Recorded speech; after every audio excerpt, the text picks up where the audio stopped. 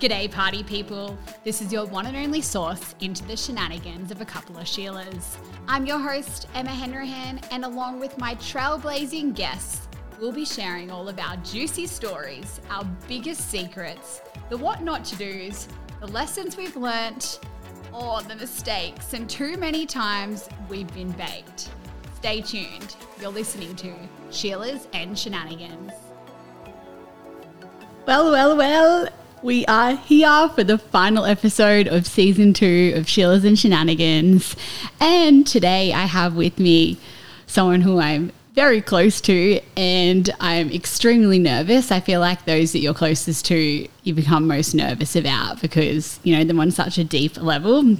It's kind of bringing you back surface level, but also going deep with you all again. So today and throughout this whole season, I've had people on that I have been inspired by and learnt from and wanted something that they have and been able to, I guess, learn how to embody those parts of them. And yeah, they've taken me through some sort of process. So with this episode, it is someone who has taught me a hell of a lot since the moment I first met him, and I've fallen deeply in love with him, and he is absolutely everything and represents everything that there is to do with health and wellness and being real about spirituality and combining that with the 3D world as well. So I'm so unbelievably excited to introduce to you today the man of my dreams, the best breathwork facilitator there possibly is, and someone who's given me multiple awakenings since we first met,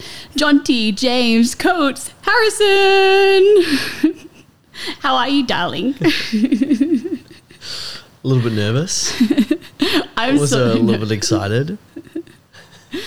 There's excitement. I'm excited, but I'm extremely nervous. I was in a bit of a panic attack yesterday when I think we're both a bit drained to be able to do it. And so to be doing this here today with you, I'm very excited, but I'm also very jittery. How are you feeling? I was going to say good, but good's not a feeling. Won't let you say that. Haven't let you say that. A little bit nervous. First time being on a podcast, although it was just a conversation. There's still little bits inside me that are like, okay, well, you know, what do I have to put on today? Or do I just be myself? Yeah. And, you know, it's just the game that we play in the world between trying to put a mask on and trying to embody ourselves. So I was just trying to drop into that today. Well, it's a pleasure. I'm sure you're going to be doing so many more podcasts in the future, so I'm glad to be able to pop your cherry. Thank you. With pleasure. Well, I didn't even know where to start with this whole podcast because there's so much to you that you've taught me, but I think that the main word that dropped in was trust, and I think I've been on a big radical journey of trust since the moment I first met you. And I think that comes with so many lessons and not blind trust. Like I think a lot of people in the spiritual world just trust blindly and don't do the work on themselves. And when I met you, I saw this full embodiment of like pure health, and you were so aware of not only like how you speak, but every single thing you consume, and especially food. And one of the first questions people always ask me, they're like, oh, Jonty's body, like, what does he do? Like, what does he do for work, like workouts and everything? And combined with you just absolutely loving like everything you do in regards to movement, you really do embody the whole 6 packs are made in the kitchen, but in your case it's an 8-pack. So I think that there's so much to you, but I think that you like what you've really taught me is like complete embodiment, like of how to gain longevity and to feel your best self and to be able to be your best self, and then be able to, in those moments where you are challenged, I can actually learn to trust myself because I've done the work in all those areas. So I wanted to start by bringing it back to when I first met you, because I feel like it was from both of our ends told a very big tale of like who we are as people. Me, very extreme, going through radical changes in the moment, but you having just gone on like a 20-kilometer walk and doing recovery and just everything you're all about. So I would love to hear your version of the story. And I know that like when I thought of this moment, I was like, how am I going to start this? I was like, oh, it really was, I think, the pinnacle of you diving deep into where you are now, and you just quit work and you were going at it solo and you're giving it your best shot. And you're in like 2 days of just like being unemployed and being a solopreneur. So I just want to know your part of that story, and also like how you got to that point. Wow, thank you for sharing all the little bits and pieces about me from your angle. I forgot you, sorry. So that day, when was it? That was January the 12th, right? 20th, and you're doing this to annoy me.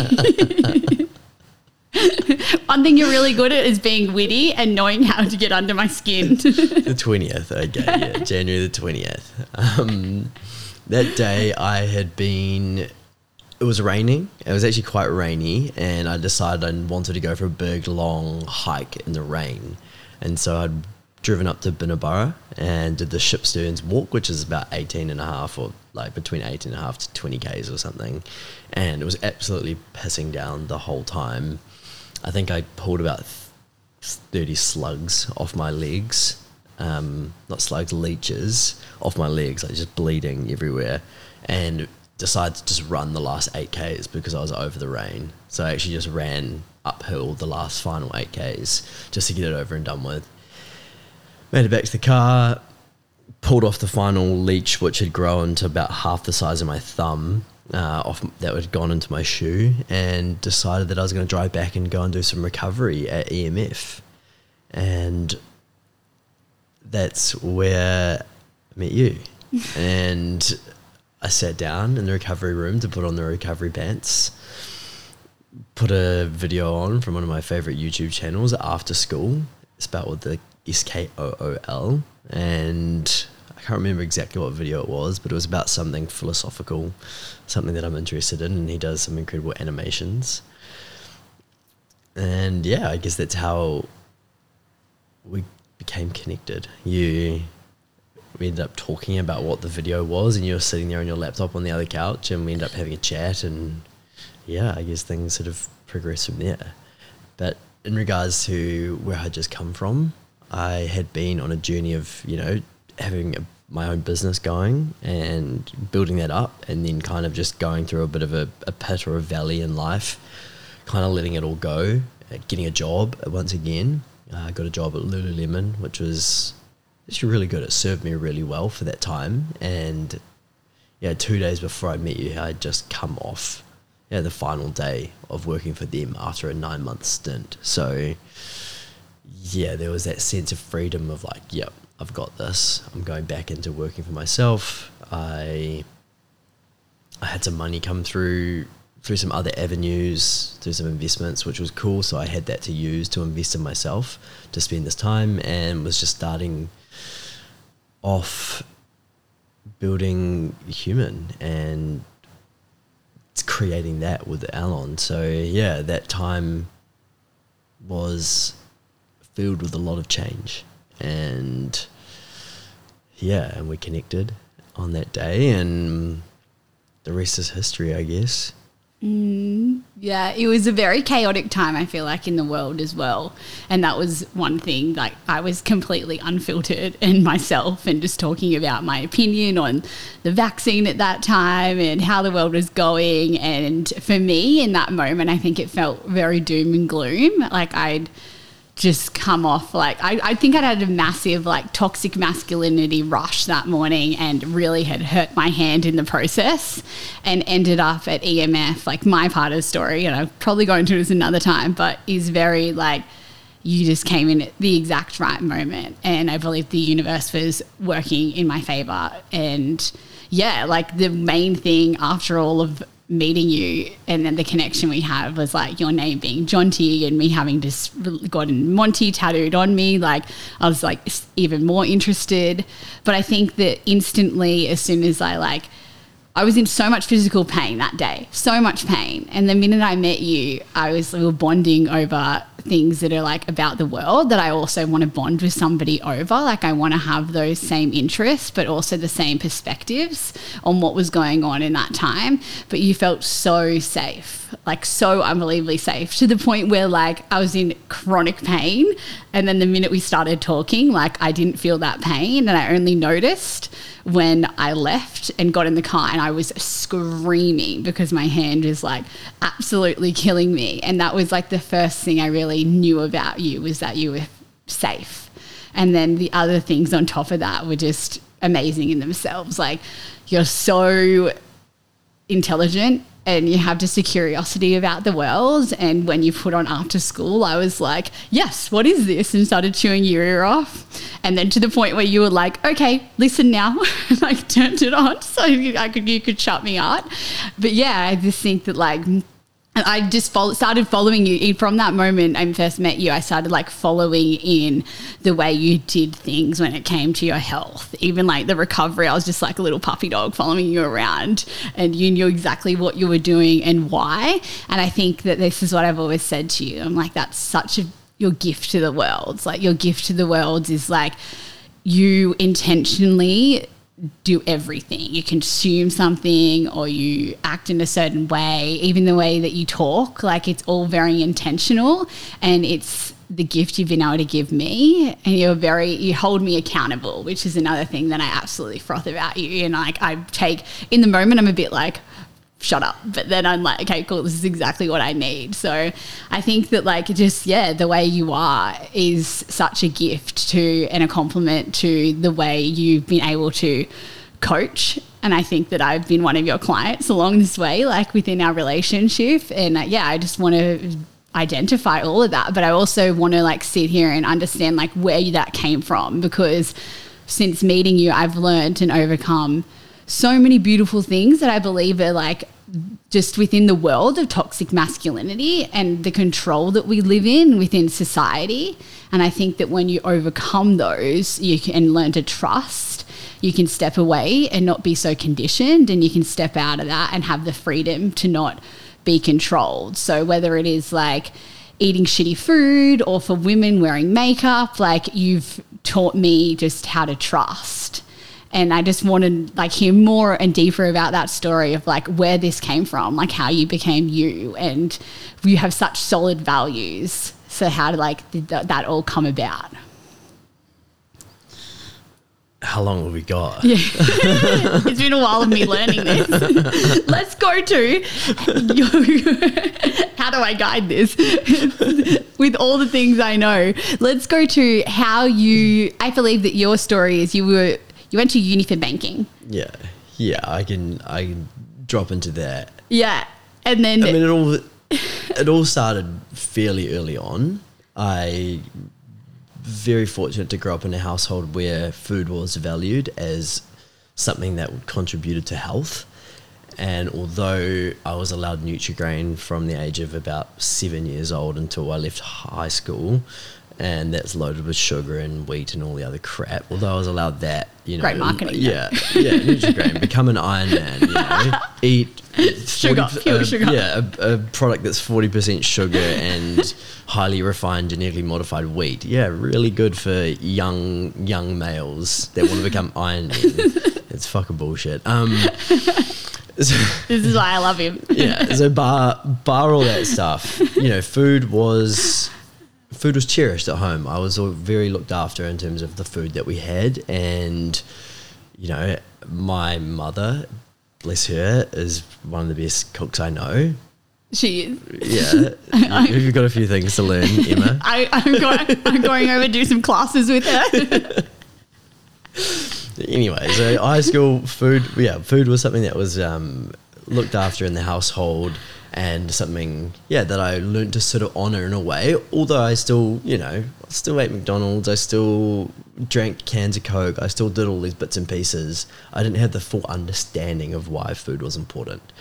And when I got to uni, I wanted to work on my body, and I wanted to get stronger. And I mean, this probably tracks back to a book I was gifted when I was about 10, which was How to Build a Six-Pack. And stop. Yeah. And you're like, actually, I'm going to build an 8-pack. Yeah, I was like, fuck yeah.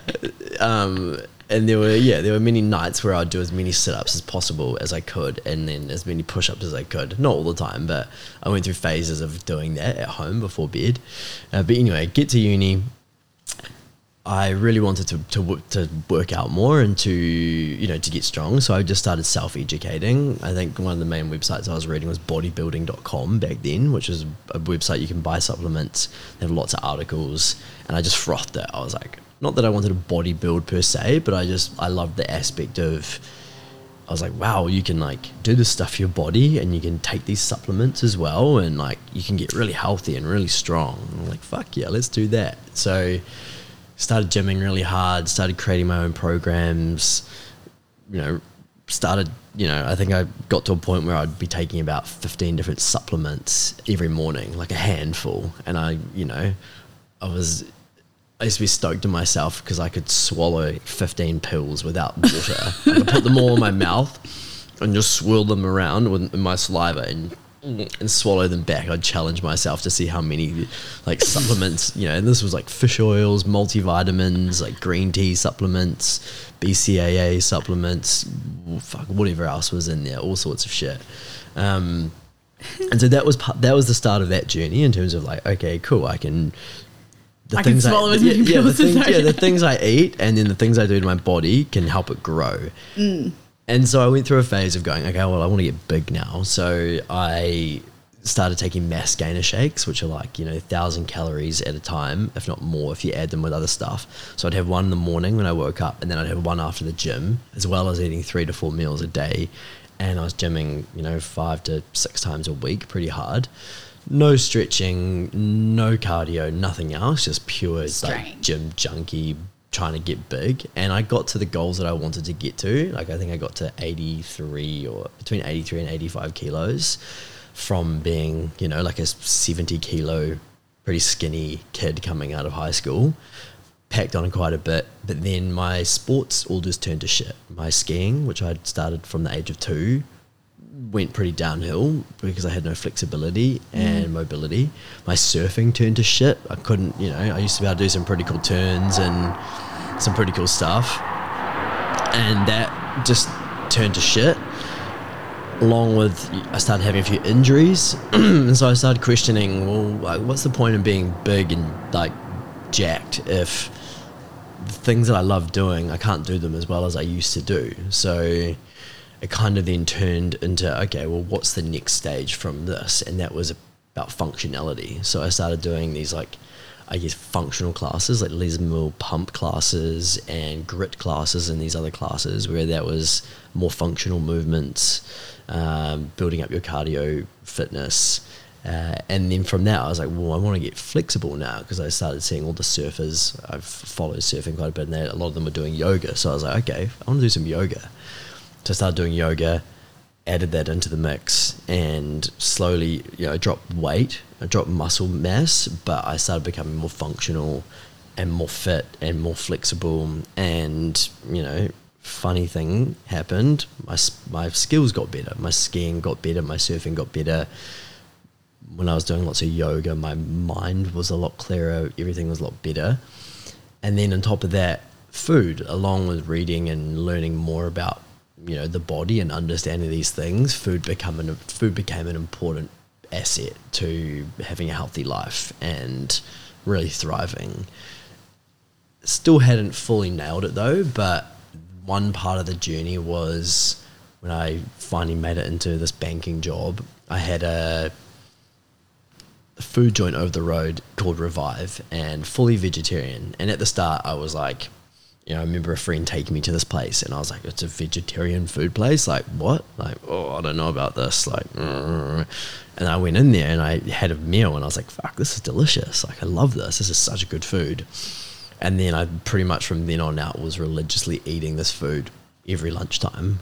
And until I finished banking, that was kind of the transitionary phase to really starting to eat really, really clean. And then to track a little bit further after that, once I finished banking, I went and did a 10-day ayahuasca retreat in Brazil in 2017. And during that 10-day experience, I really connected to this understanding of what's important for my body. And I got shown these beautiful visions of, you know, how yoga opens and expands the body through being more flexible. We have more energy flowing through our body. We're just more coherent. And how eating clean food and the vibration of eating clean food raises our vibration, and one makes us feel more grounded and connected to earth when we're eating more plants and we're connected, but also lightens our load. And when we're preparing food in the right way and we're connecting with it intentionally, it serves our body in so many ways. And then from then, it's just been experimenting, learning, reading books, just slowly, bit by bit, remaining curious, and just keeping open to it, having conversations with whoever was open to having conversations about food and health, and really just refining the idea of what food and health means to me. Yeah. Amazing. Yeah, I think that that's one thing you embody so much. Like you just constantly are so aware of what you consume, and you take those minutes to be like, is this going to be good for me? But you have the ability to also drop into your body and question that. And that's something that we kind of go back and forward with, because I'll just tend to copy what you're having because I trust in that you know best. And then you ask me to drop into my body, and it's like, I've had it so many times my friends be like, well, you don't know your hunger cues. And then it made me realize, I'm like, I don't think many women know their hunger cues. Like, we've been taught that if we feel skinny and we're like pretty much on the verge of like starving, that like that's a good thing. Like, it feels good. Like, we feel good about ourselves, and therefore then we like have this massive binge meal, like just overdo it because we get to the point where we're just so fucking hungry that we have to eat. And that's something that like emotions override the control. Yeah, and then it tastes so fucking good, and you've deprived yourself all day. So it's like, oh my God, I'm going to have all of this. Like, and it creates the very thing the opposite of the thing that you're trying to create. Your body's like, I need to digest this for the next 8 hours. Cheers. Yeah, like, because I've starved myself for so long, I'm going to store all this excess food as fat. Yeah, exactly. Like, and it's something that I've just realized, and you know, dropping into my body, like, I don't really know sometimes because I haven't had that awareness. I've definitely learnt a lot more in the past 9 months since meeting you. But prior to that, like, I was just like, you know, eat kind of what makes me feel like comfortable in regards to that. And I thought I was healthy. Like, when I met you, I was like, yeah, I'm really healthy. And I think I was still on like the better scale of where society is and where a lot of people are. But since meeting you, like, you've taught me that food can be so delicious and so healthy.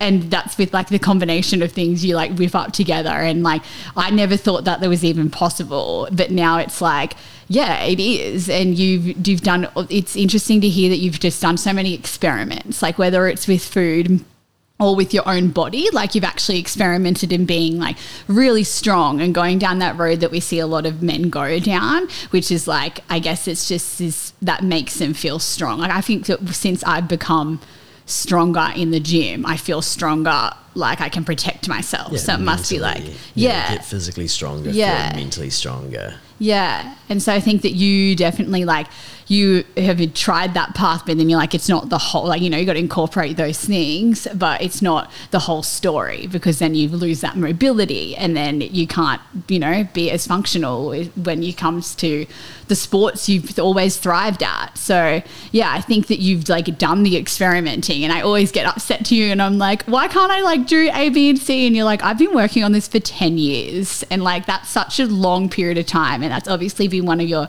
main focuses. And like you said before, you're like, oh yeah, I grew up like eating McDonald's and that. And like, one of the questions we had was like from Drew, of course, your old roommate, what would it take for you to eat McDonald's now? And I want you to answer, because I think it's something that's so important within the society we live in. And I remember when we bonded, I was like, I was losing my mind, let's be honest. I was like, this is bullshit. Like, the government thinks they're protecting us, but they're offering us shit food and this thing and that. Like, you know, they let takeaway be available the whole time during COVID, but we're not allowed to do A, B, and C. Like, I was going on a rant. And so you would have been like, yes, I agree. But yeah, I just want to hear your thoughts on like, and I want you to share with people like your ways that you do, like what you think about takeout food and how, like, why you wouldn't put it in your body, because I find it so interesting and it's something that I've had to learn to understand. That's a great question. Thank you, Drew. You knew that was coming. What would it take for me to eat McDonald's?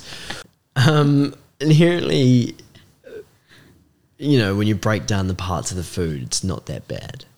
You know, some buns, if you've got a strong body, you're going to break the food down. It's not going to, you know, take a big toll on you if you have it once. You know, like if I went and had McDonald's today, I'm not going to die. I'm not going to cark it and you know, end up with some gut illness or anything. But in terms of the fast food industry, I think it's more the energy and the vibration behind the food. You know, it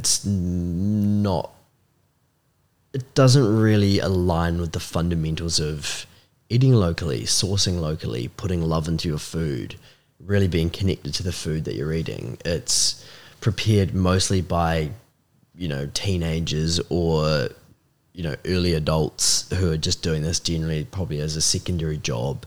The food is mass produced and generally sourced at the cheapest price possible, so it can be sold at the cheapest price possible. And it is cooked very fast and generally designed to last a long time. You know, the buns, whatever the sauces, all the other stuff that they add to it. So overall, yeah, I think if you really are going to have it, like as a one-off, it's not a bad thing. If you're starting to eat it once a day, once a week, maybe a couple times a week, you know, I think that's where you start running into a problem, because one, it's really convenient. There's no doubt about the fact that fast food from these joints, McDonald's, KFC, Burger King, Hungry Jack's, whatever, you know, it's convenient. It's so fucking convenient to be able to just drive on by, go through a drive-through. You don't even have to get out of your car. You get your food. You get your, you know, your 700 calorie burger, some disgustingly fried chips that are designed to last probably 20 years in the freezer, and then you drink a sugar-laden Coca-Cola or whatever else you're drinking. Or you're getting the diet version, which is just loaded with aspartame and other artificial sweeteners. It's convenient, but is convenience healthy? Generally not. Is it prepared with love? Is it prepared in a way that's going to really support your body? Most likely not. But hey, you know, if someone really wanted me to eat a McDonald's burger and they were like, you know, willing to pay me maybe $1 million, is that the price you gave, Drew? I would do it. No, I think just to prove a point, I would go down and do it. If someone was like, what, we can't do it, I'll just go down and buy a burger and eat it. That also goes against like a bit of your integrity as well, to prove a point to eat it, because I think that you have such a big, like when you look outwards and the bigger picture of it, like it's, yeah, I just want to hear your opinion on, like, you don't judge people. It's not like a judgment, but and it's always felt like there's a bit of like conditional love around it if I were to be eating McDonald's multiple times a week, right? But it's definitely conditional love. Yeah, it's boom, back. And there is. And it's like that was something that was hard for me to stomach. Like Drew and I spoke about that. Shout out to Drew. But it's like, that was when we were planning your birthday surprise, and it was going to be a pub crawl, but instead of a pub crawl, it was going to be a takeaway crawl. So we're going to go to KFC, Hungry Jack's, McDonald's. It was going to be the best surprise of your life. Wow. I would have been so surprised. So aligned for your 30th birthday. But yeah, I think that it's like, I want to hear you explain more, because I think you do have it comes from such logic, right? But it's so shamed in a way, like your opinion of it is like shamed, because it's almost like you're shaming people who would do that. But it comes from a genuine place that's like really logical, and it makes fucking sense, because I think that one of your biggest things in life is longevity. How can I be 100 years old and still skiing? And surfing. and surfing. That's your goal. Yeah. And so it's like you're going to do everything you can to honor your body, which is literally the only vessel we have, like our only vehicle to get you to that point. And like that, eating McDonald's just isn't one of them. Like it's not a choice. Maybe it's a choice if like it's the only option you have or someone is paying you $1 million, but like you wouldn't do it. And yet people do that every day without thinking, without consciously taking that into account what they're actually consuming. Mm-hmm. So what are my thoughts on this on a deeper level? Yeah. Well, in terms of the conditional love component about if you were to be eating McDonald's 3 to 4 or 5 times a week, it's not so much that it's conditional love. It's more the fact that it's a codependent trait. It'd be me just observing you doing something that's inherently bad for you and not saying anything, and just agreeing with it and just being like, oh yeah, whatever. I'm okay with anything. Like, yeah, cool. But like in reality, if I was then doing that, I'm probably then doing something that I'm not honoring my body in, and you're probably allowing me to do the same thing too. I think that's, I think that can be considered a codependent trait within a relationship, is allowing your partner to do something that's inherently not good for them over the long term. Yes, like, like we had that conversation and I was like, you should do it 3 times a year. You should pick, you should. No, you didn't say should, you said I can. You said I can.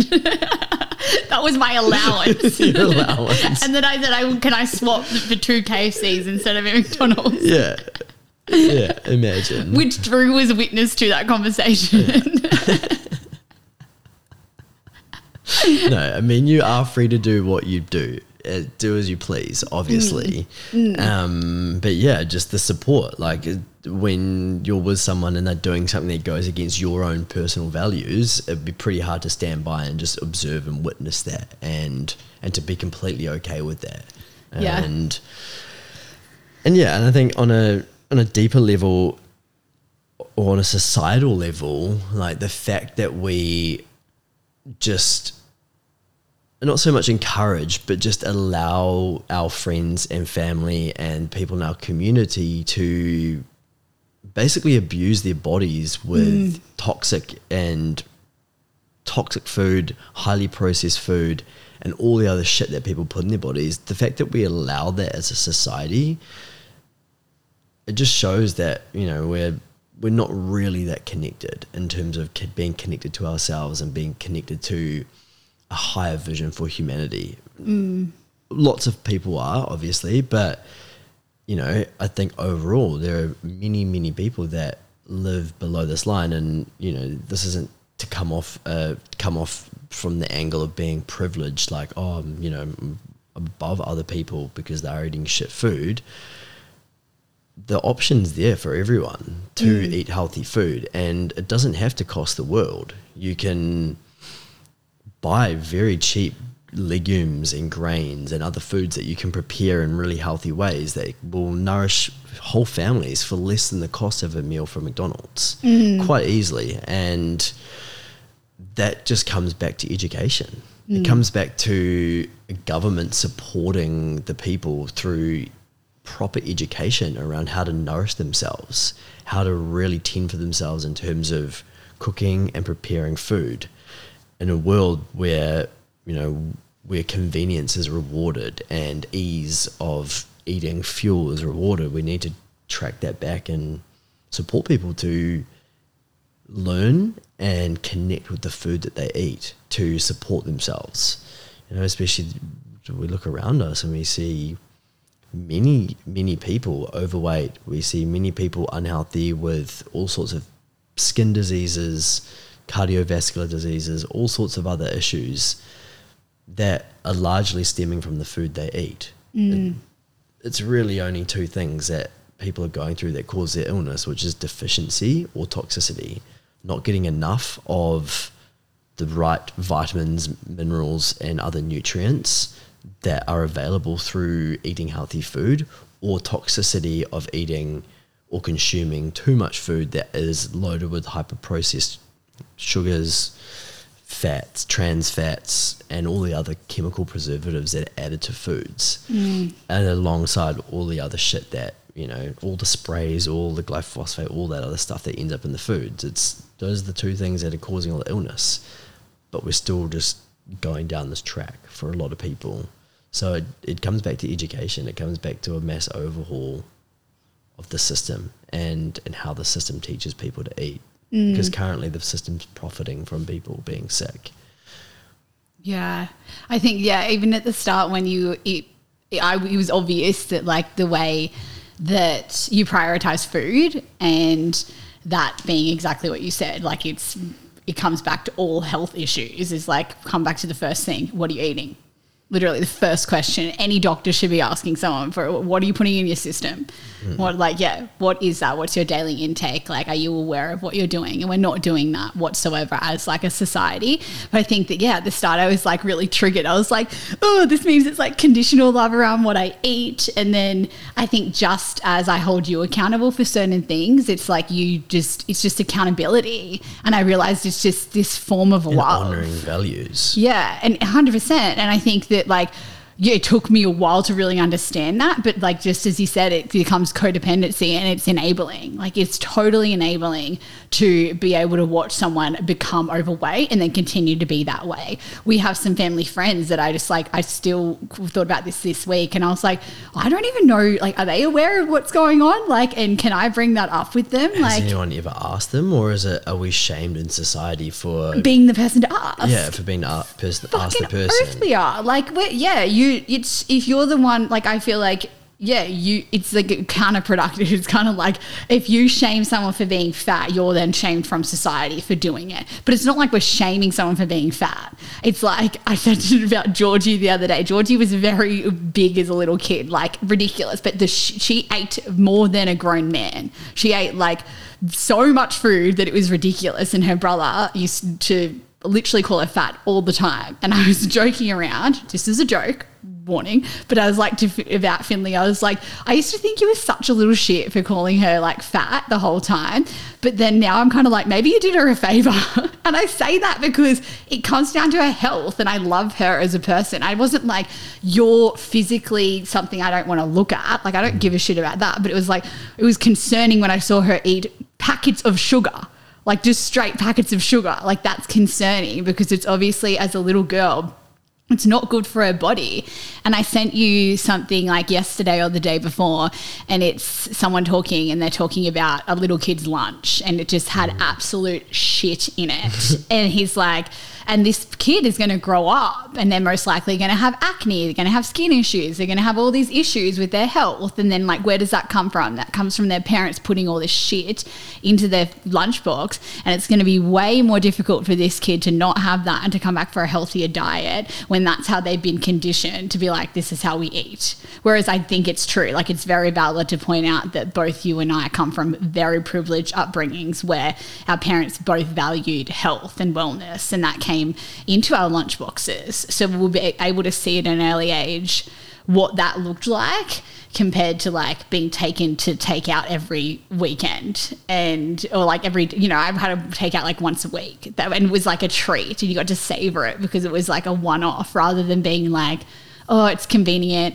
I'm just going to get it for the kids. Because I think that we live in a society where people say that they don't have enough money to eat healthy, and adults are then drinking alcohol, and then other people who are from like less families that are like less money, I suppose, they basically are just taking their kids to takeout, which if you look at it, it's like, yeah, convenience wise, you might be saving a bit of time, but it's absolute bullshit that you think that that's like better for you in regards to money, because you can go and get lots of vegetables and cook them up.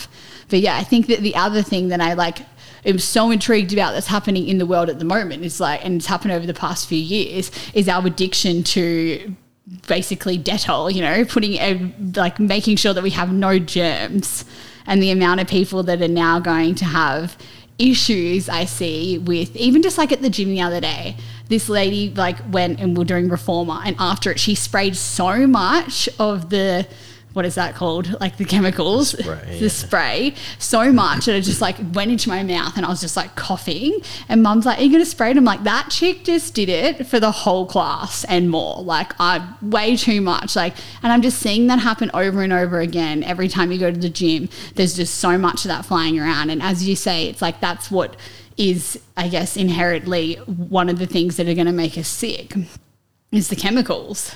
So yeah, I think that like I'm interested as well in like your opinion on, you sent me the other post you sent me, which is like all the chemicals that are going into our body from the little things, like the daily little things. And I think that you've been so supportive along my journey where I had the operation as soon as I met you, which was like in my head. And I was like, how do I get all of this swelling to go down? Like, I don't want it to be like how it is. And even recently I've stopped wearing earrings that I don't want to wear any earrings that aren't like gold, because I'm like, okay, cool, what is infecting me? And I used to put in this shampoo all the time that was like this steroids basically that was going into my head. And I'm like, how much of that is like directly going into my pores? And then like, it's just chemicals, right?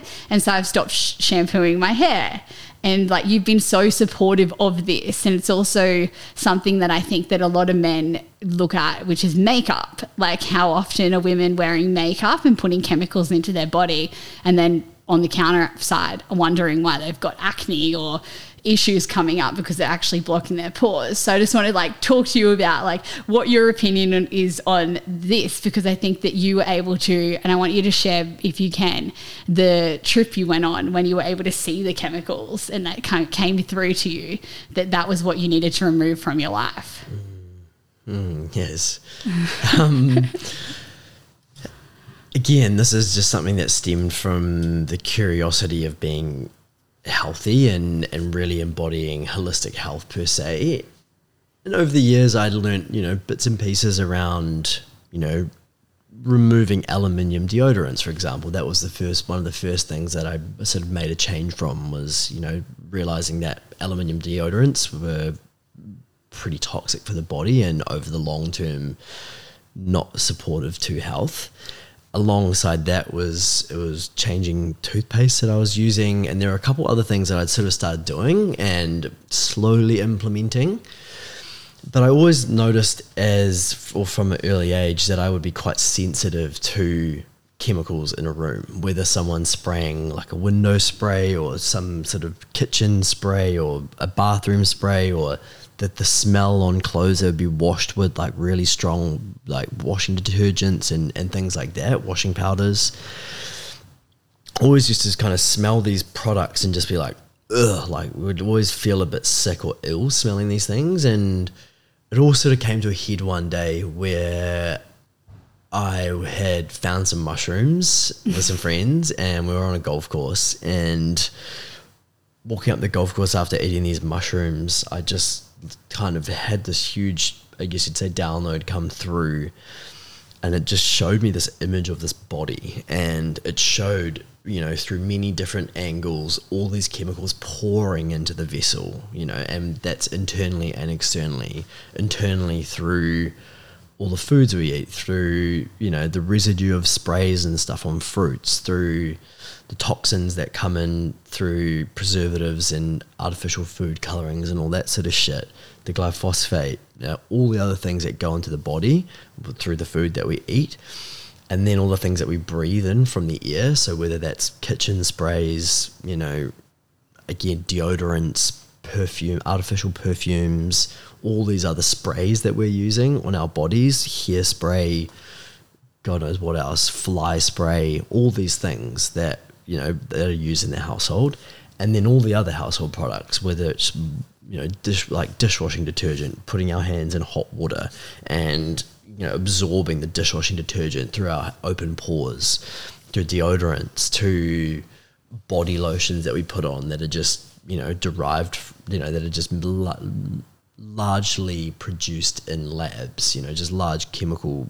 concoctions of products designed to perfectly lather over our skin and to not look shiny and to have all these aesthetic features, but underneath it just be loaded with crap. To the perfumes, I really used to love perfumes, and I was like, wow, these are so good, and just after that day, I got home and threw out all the perfumes I had, the Burberry perfume and the Issey Miyake and all these ones that I thought that were great. And again, they're just loaded with chemicals that affect the body. And I kind of just clicked and was like, holy shit, like this concoction of stuff that we are internally consuming and externally consuming through our environment and through lathering our body and covering our body with crap is not serving our health in any way. It is confusing the body. It is upsetting and dysregulating many of the body's systems.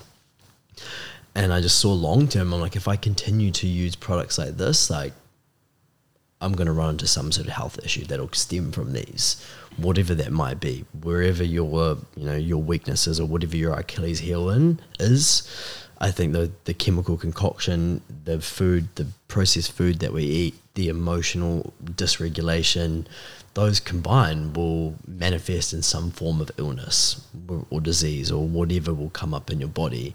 And I think removing those and really ensuring that your environment is supporting your health is such a crucial aspect. And you mentioned makeup as well. I think makeup is it's a double-edged sword, right?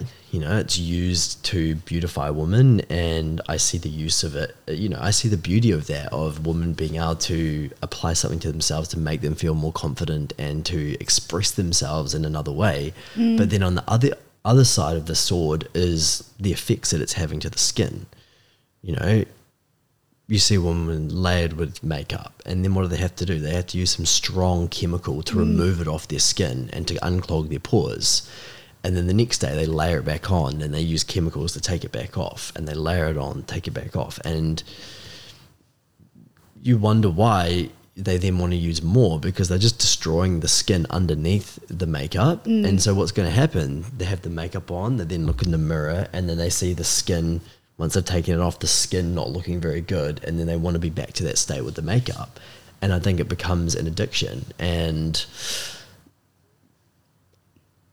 society and how society has been managed, I think, has kind of created this, this need for women to really be showing up as their best selves all the time, needing the makeup on, having to be in this perfect shape, having to do all these things, which is just, it says, overly stressful for women, and it's actually taking them away from their natural beauty when they're forcing themselves to look good.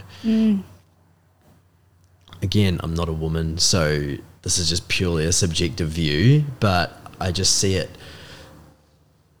objectively and from a health perspective of the skin, it's being so damaging long term, mentally, emotionally and physically. Again, using it sporadically, buying products that are ethically sourced and using more natural products, awesome, by all means, like all power to you. But if it's just these cheap products that are $10 from some cheap shop or off some drop shipping website online that promises the world, probably going to be loaded with some sort of shitty chemical that's not going to serve the well-being of someone going forward. And this applies to all beauty products, for men and women.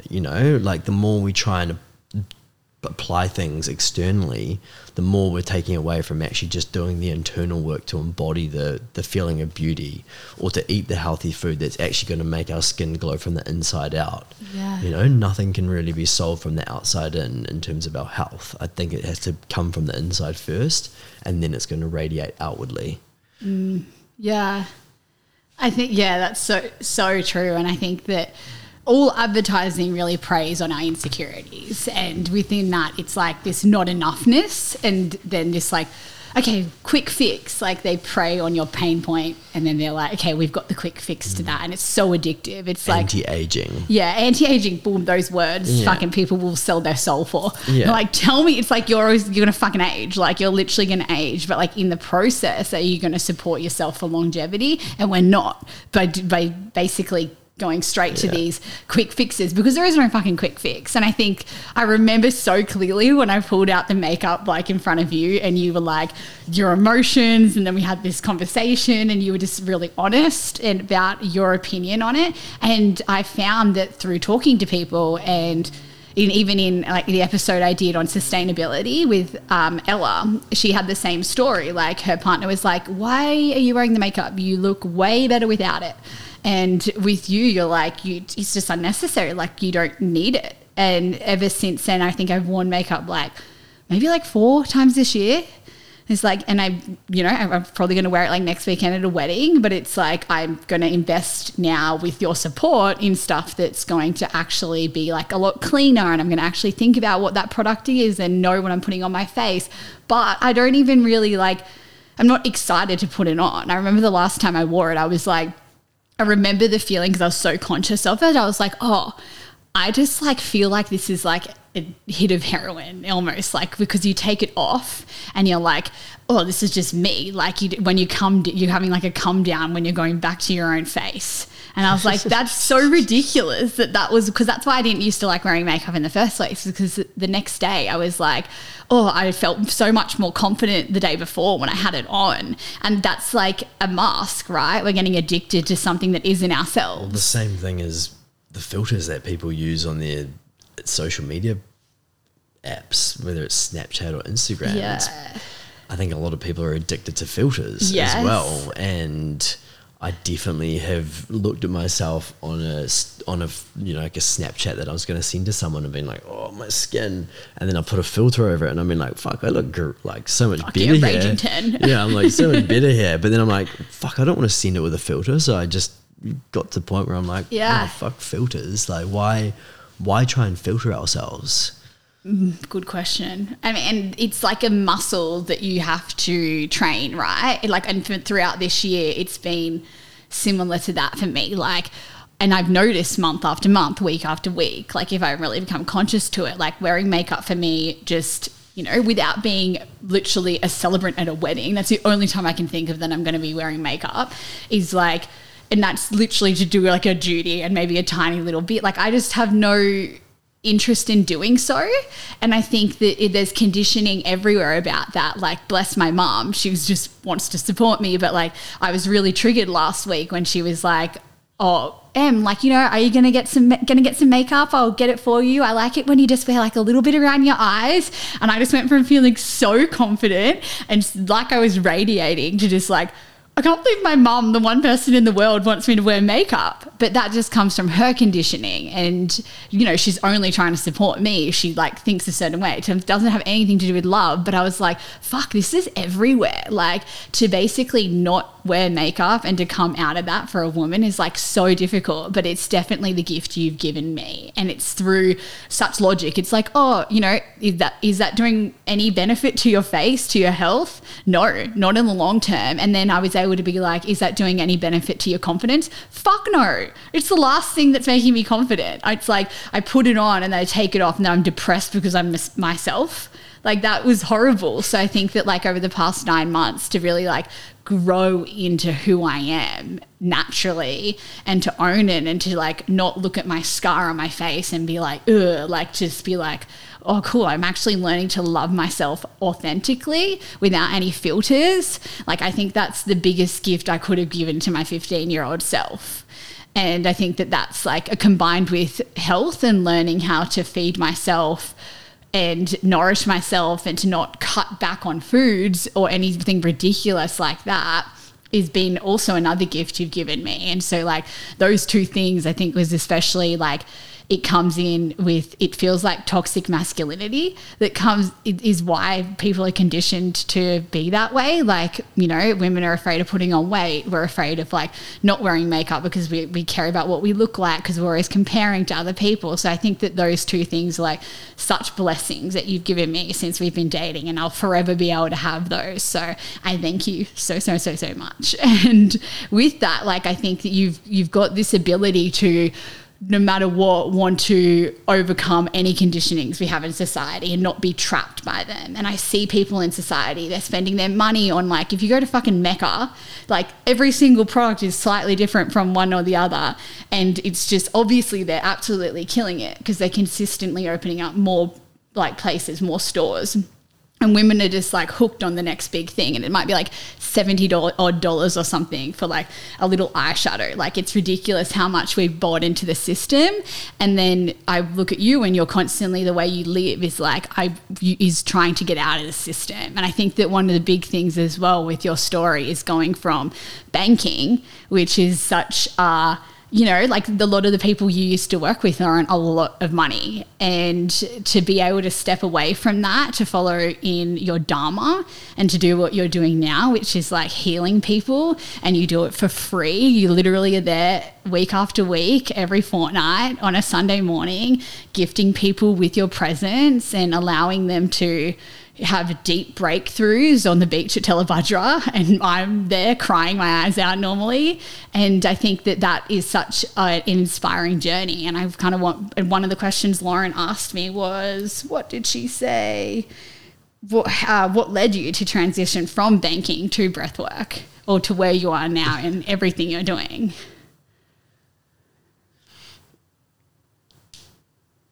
Where to start? Why did you want to do it in the first place? Well, so I'll track back to being 10 years old and hearing a comment from my dad about one of our family friends' sons who had just got his first bonus in banking, and it was $25,000 US dollars for his first bonus on his first year. And I remember as a 10-year-old, 12-year-old, whatever, however old I was like, wow, that's like so epic. Track forward a couple of years, my mum bought me the book The Wolf of Wall Street when I was, I think, 14 or 15. And you became a coke addict. And I read that and I was like, fuck, this is a sick story. Like, this guy's wild. Like, fuck yeah. Like, you know, it sounds fun. Like, yeah, it just sounded like this like ridiculous story. And I think that kind of contributed as well to this kind of concept. And then just going to the school I went to, you know, I did economics and accounting as two of my subjects at high school, and then we just had to go. Then we had the careers department that would go and sit down with, and they'd ask you what you want to do, and not really knowing myself and not really being supported to understand myself. I was like, oh yeah, like banking. Yeah, I'll go into banking. How do I do that? What do I do? And you know, I selected the University of Auckland because that was the most internationally recognized university, and I was really adamant on going to the United States and working in banking. That was the original intention. Take me to Wall Street. Yeah. And, you know, there was like, fuck, sick. That'd be epic.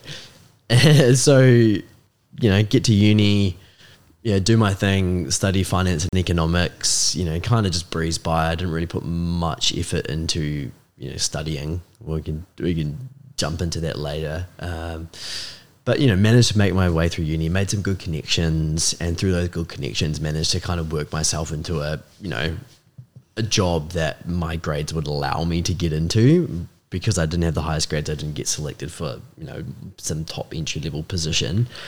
But within the first year, worked my way, very quickly by talking a bit of talk and and got into the position that I wanted to be in. Yeah, got into the position that I wanted to. Played my cards right by getting an interview with another company and pretty much talking smack to them. I had no idea what I was like even getting into, but I just had a connection. You can interview as well. Yeah, I had a connection with someone who got me an interview to a position that I was definitely underqualified for, and I just made some bullshit up and I told them that I was getting paid way more than I was, and they offered me an amount that was way higher than I expected. And then I went back to who I was working for and told them that I got offered this amount, and I managed to weasel my way into a 6-week holiday as well, to go to Colombia with two of my best mates at uni while after they'd finished their degrees.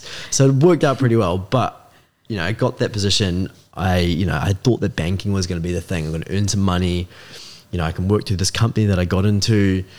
I can, there's always a way I can transition over to the UK or to the States, and I'll I'll be earning lots of money and, life will be good. And, you know, I got that good position, which was leading me in that path. I was trying to do my chartered financial analyst course, but was just like really battling to do it. Like I couldn't concentrate. I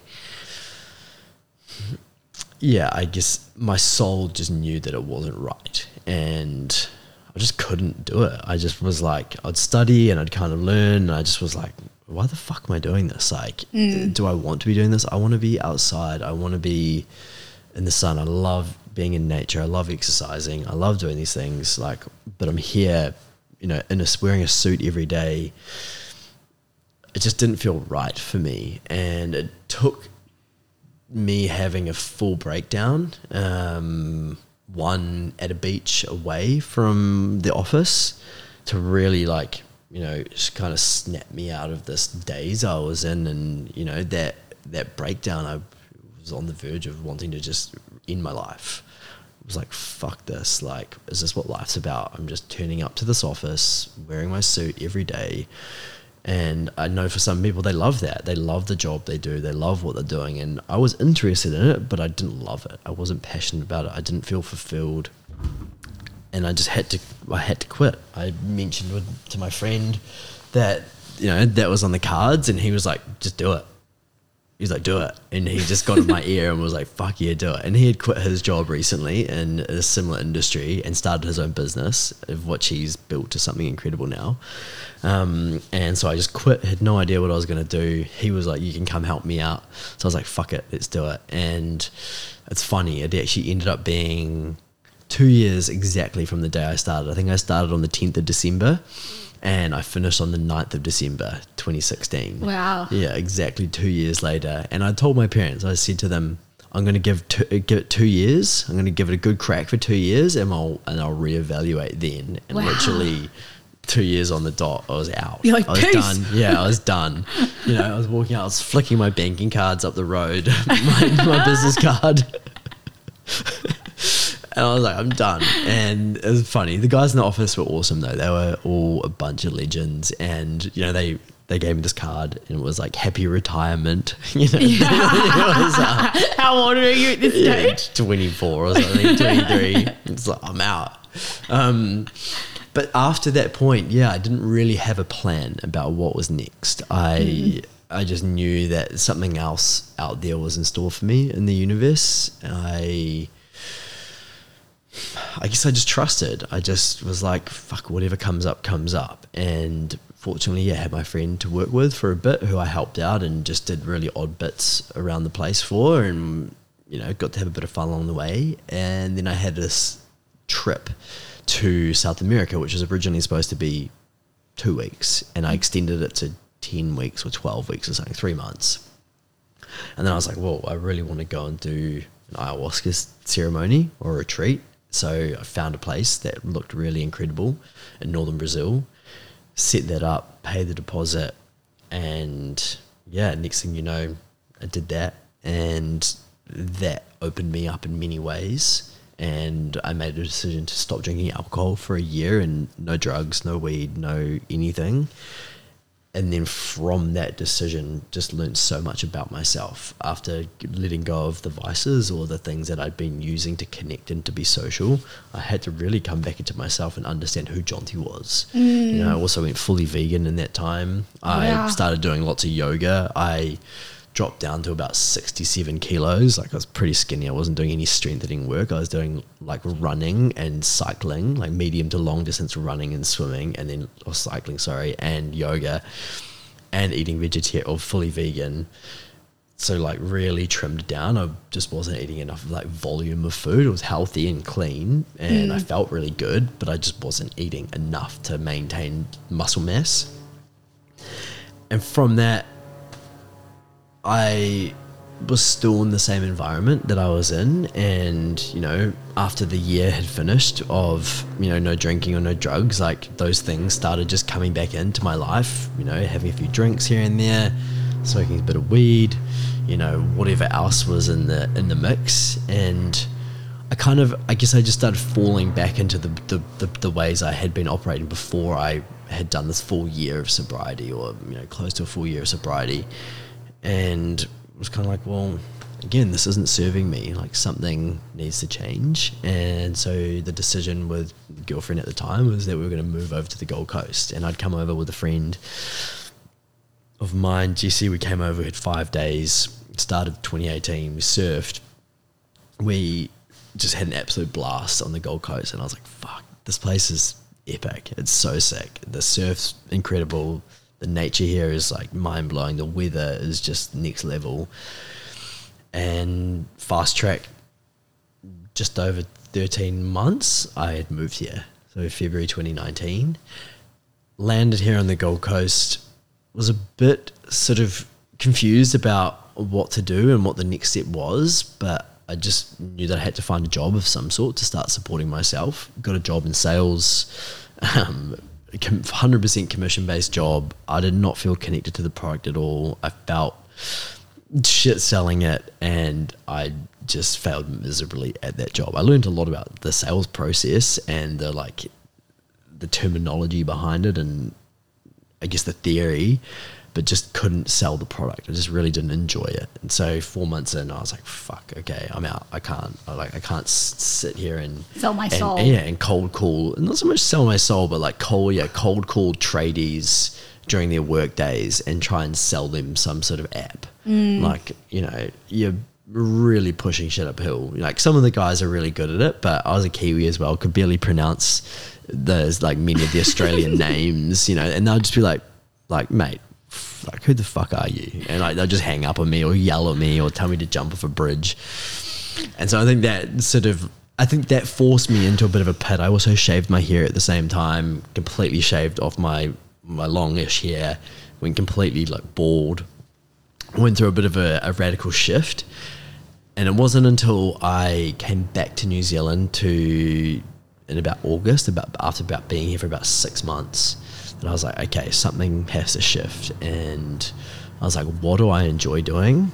What am I, already have some knowledge at? What can I earn money from? And what came to me? And I was like, and I want to help people in some way. And what came to me was personal training. I was like, okay, let's just give that a crack. I couldn't decide, I'd thought about going back to university and studying naturopathy or natural health or something along those lines.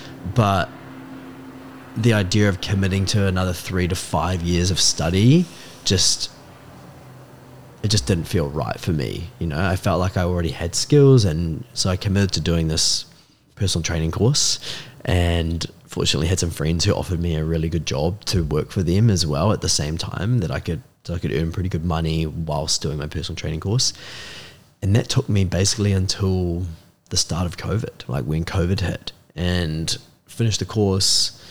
COVID hit. I was like, fuck, now what? And COVID hit, I was here by myself. I'd ended the relationship with the girl that I'd moved over here with, so I was just by myself on the Gold Coast.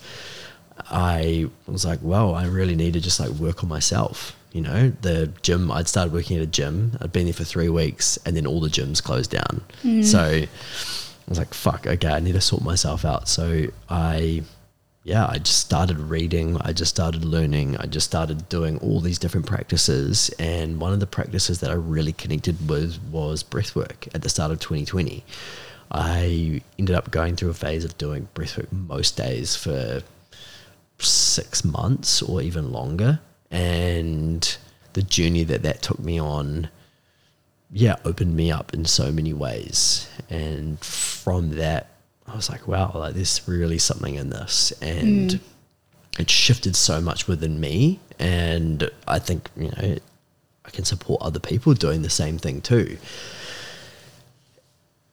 Track forward a little bit, I'd been through some other stuff. This next girl that I started seeing, we'd had a, sort of fireworks relationship. It was all explosive. And then we went through some pretty heavy stuff, and I think my insecurities got the best of me, and I just couldn't handle it all. I couldn't handle it. I got to a point where I didn't see a future in it anymore.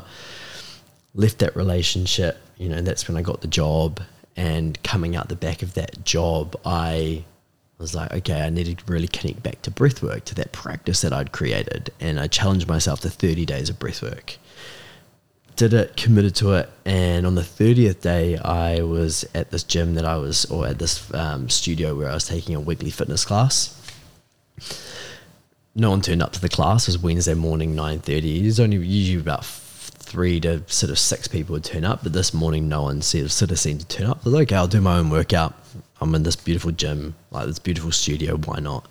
Started doing the workout, and in comes this guy who works next door, like in the same building, treating patients and doing his own thing. And we just started having a conversation, and he was telling me what he did, and I was like, wow, that's what you do sounds incredible. I'd love to experience it right now. Like, can you take me through a session of yours? And he was like, oh yeah, sure, I'll do a free consultation. I was like, no, I'll pay for a full session right now, like an hour session.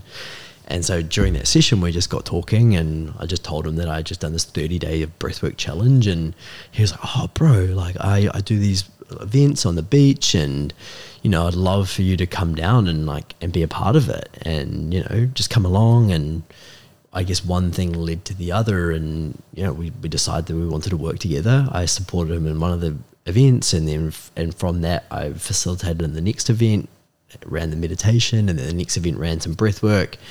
And he was just like, yeah, bro, like fucking A, like, yeah, let's do this. So yeah, we rebranded the thing that he had created, and, you know, came together with both our energies and both our talents, and decided to create something new from that. And yeah, from there have gone on to create and run a multitude of different events, and yeah, have many other things coming up. But I think this is just, yeah, very much the early phases of what we're creating and what's out there. You know, I'm still overcoming lots of stuff in terms of running these events. There are, you know, not many insecurities that come up in ways. There are, you know, the concept of being, you know, am I being authentic in terms of showing up and guiding people through these sessions?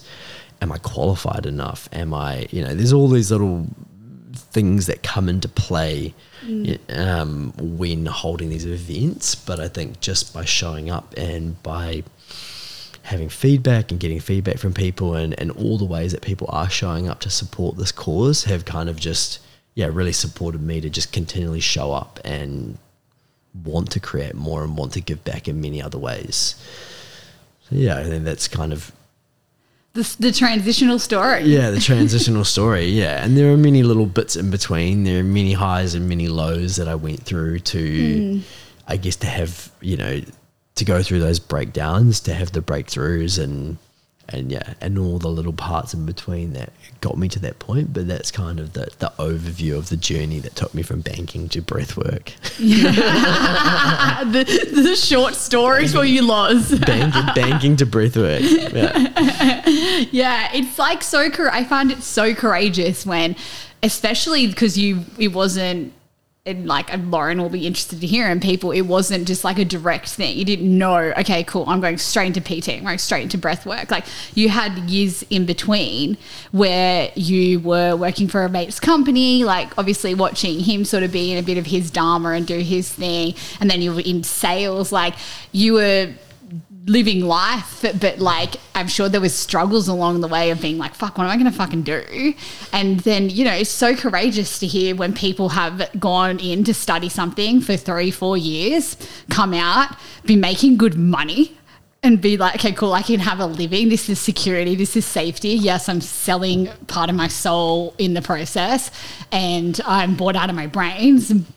I don't really feel in my integrity, but it's like, it's safe. It's what our parents taught us. It's what society has taught us that we have to do. So to like step away, especially like right on the 2-year mark, and you honored yourself by giving yourself that time. But I think it's courageous, and I think it's something that needs to be supported more in society, especially when you are a 15-year-old kid and you're being taught like, what do you want to do for the rest of your life? I think that quitting, it's not so much like quitting is such like a heavy word for like letting go of something that's taught you what it's needed to teach you up until now, and then you're like actually stepping into who you are and who you've become along the way and along that journey. But it's so courageous, and I can imagine there was lows where you're like, what the fuck am I doing? But like, how did that feel? Like, if you were to talk to a younger kid right now, like what advice would you give them from that time in your life and to getting to where you are now? And where you are now is like, yeah, you're learning along the way and you're doing events, but like you're fucking always up leveling. Like, you can look back at an event and be like, cool, that was amazing, people had such a good time, but how can I make the next one even better?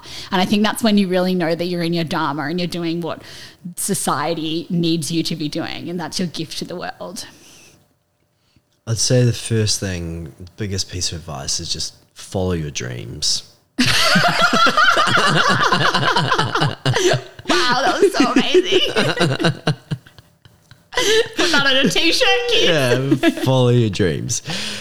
No, I think that is important. I think having dreams is incredible, and honoring what we think about and love the most is a very important part.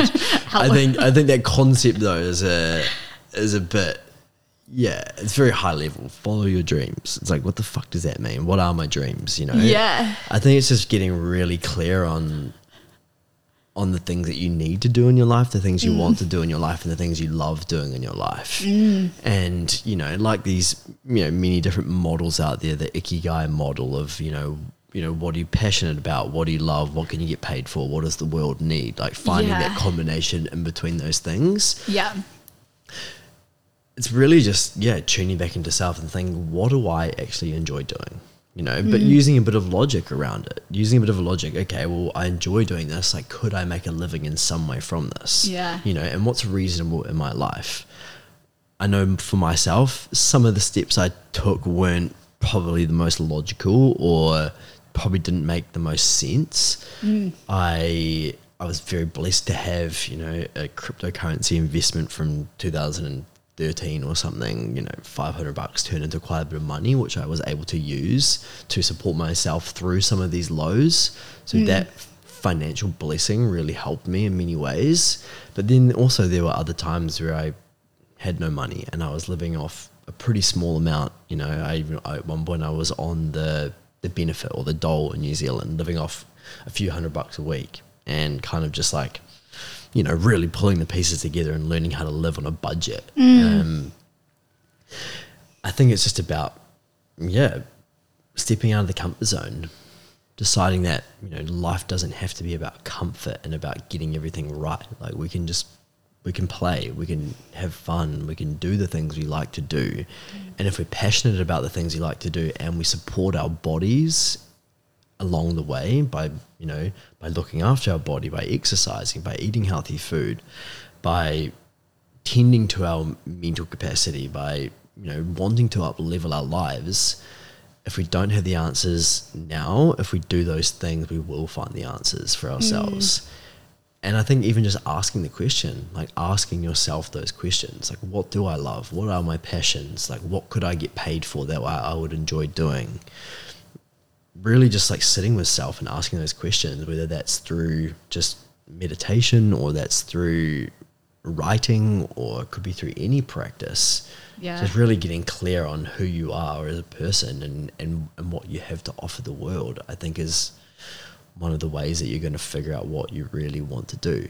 And for some, it might take a while. For some, it might take years and years to figure out what they want to do. If some click, some know their purpose from the age of 5 years old, and that's awesome, all power to them. You know, some people figure the stuff out at 50 or at 60. But I think as long as you're being true to yourself and honoring yourself and surrounding yourself with people that are going to support you, I think your life, you'll be guided to the thing that's going to bring you the most happiness, to bring you the most joy. But I think along the way, you have to be prepared and you have to be ready for what life's going to throw at you. You know, I think the bigger the goals we set, the bigger the setbacks we have to face. I really like that quote. There's parts of me that want to not agree with it and being like, is that just creating a belief that I have to face big setbacks if I want to strive and get to big goals? But I think in terms of setbacks, I think it's just more challenges or opportunities. Yeah. It's like the bigger the goals we have, the bigger the opportunities we have to step up in our lives and to break through our old narrative, to break through the previous paradigms that were holding us at a certain level. You know, you have to become, in order to get to be the person you want to be, you've got to become something different to who you are right now. So you have to make changes. You have to work on yourself. You have to read. You have to learn. You have to experience. And you have to bring all those pieces together to be able to do something different than where you currently are now. And I think it's just about never stopping. Like I don't believe failure is even a thing. No, you know, the idea lessons. I think the only time you fail is when you stop. When you actually just stop or give up. Yeah.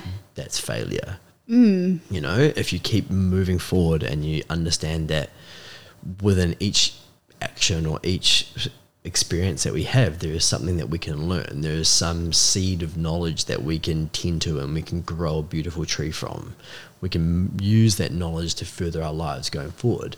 If we decide that, you know, this person did us wrong and this person didn't treat me right and blah, blah, blah, blah, blah, and play the victim, we're going to create our life based around this victimhood. But if we pull that back and say, hey, I can learn lessons from all of this stuff, I can take this knowledge, and yes, you know, this person did treat me this way and this person did this to me, but now I know how I also don't want to be treated, and I know that I want to treat people better moving forward. You know, that's a beautiful lesson we can learn from these things. And yeah, when you just hold true to yourself, you will find the thing. Yeah. You will discover more about yourself, and yeah, you'll just allow yourself to have a good life. Yeah. Yeah, I think there's so much to that. But I think, yeah, it's about just following your curiosity, like what lights you up. And it doesn't have to, even though these days you can literally make money off doing anything. Like that's what the blessing of social media and this younger generation have taught us. Like you can be doing absolutely anything you love. And I'm sure that there's like 100,000 people out there in the world that would also love it and they would support you. And then you could start making money off a product that has something to do with that. Like that is the biggest blessing we have to do with the 21st century technology. Like your audience is so much far and further and wider than it ever has been before. And people, there's always going to be people out there that have the same interests as you. And I think, yeah, there's a big blessing. I've also been through the same thing where it's like in order to get where you need to be, like I had to really come back down and I felt like my ego was completely stripped away from me when I was working on myself and I was only on the doll. Like, and even that in itself, like that's a blessing that we have in countries like Australia and New Zealand. Like that doesn't happen in third world countries where the government's supporting them, and hardly even in like America. I doubt that that's like enough to support them to be able to, in the meantime, work on themselves and find their dharma. We're so privileged. Governments that support us in that way. Yeah, and in that process, like I think that it brings you back, and my friends have had it at the moment who are all stepping into their dharma. Like it brings you back to like, okay, cool. I used to live in this lavish style of what I loved. I could just get what I loved and wanted, but now I'll come back to what do I actually need? And when you sit with what do you actually need and you spend your money on just that, it really does bring you back to who you are and yourself. And like my needs definitely like acupuncture, like those types of things. And like that would be where I'd put my money rather than like even clothes when I was in that position, like anything like that. So it's like, you know, it brings you back to having that reality check that I think that when we do start earning money post-university, it's so necessary because you just kind of get away from yourselves and you lose touch with like what's actually happening. And I think that, yeah, it's a beautiful process to do that. And I also believe, yeah, I couldn't agree more. Like we talk about failures so much in life and we like normalize it. But I'm like, was it ever, if you learnt something in that process, was it ever really a failure? Like this is a lesson. It is something you went through. And the other thing you touched on was like, yeah, the bigger your ambitions and the goals you set. And we've gone through this recently. We're like, okay, cool. This is what we want. And these are our like dreams and we're going to make that happen. And then the universe just threw every single challenge our way. And I think that it's the universe's way of being like, okay, you want all these things. Are you up for it? Are you ready? Are you here for it? Yeah, it's going to find all the little cracks and fill them up with, Yeah. with the challenges that are going to allow you to overcome those or stress test those. Yeah, it's going to stress test you to be able to become that version of yourself. But I think if you hold strong to what you want or what you want to create in life, and you keep holding that there, without being fully attached to it, but that this is where you're going and where you want to be, and you stay consistent, you will get there.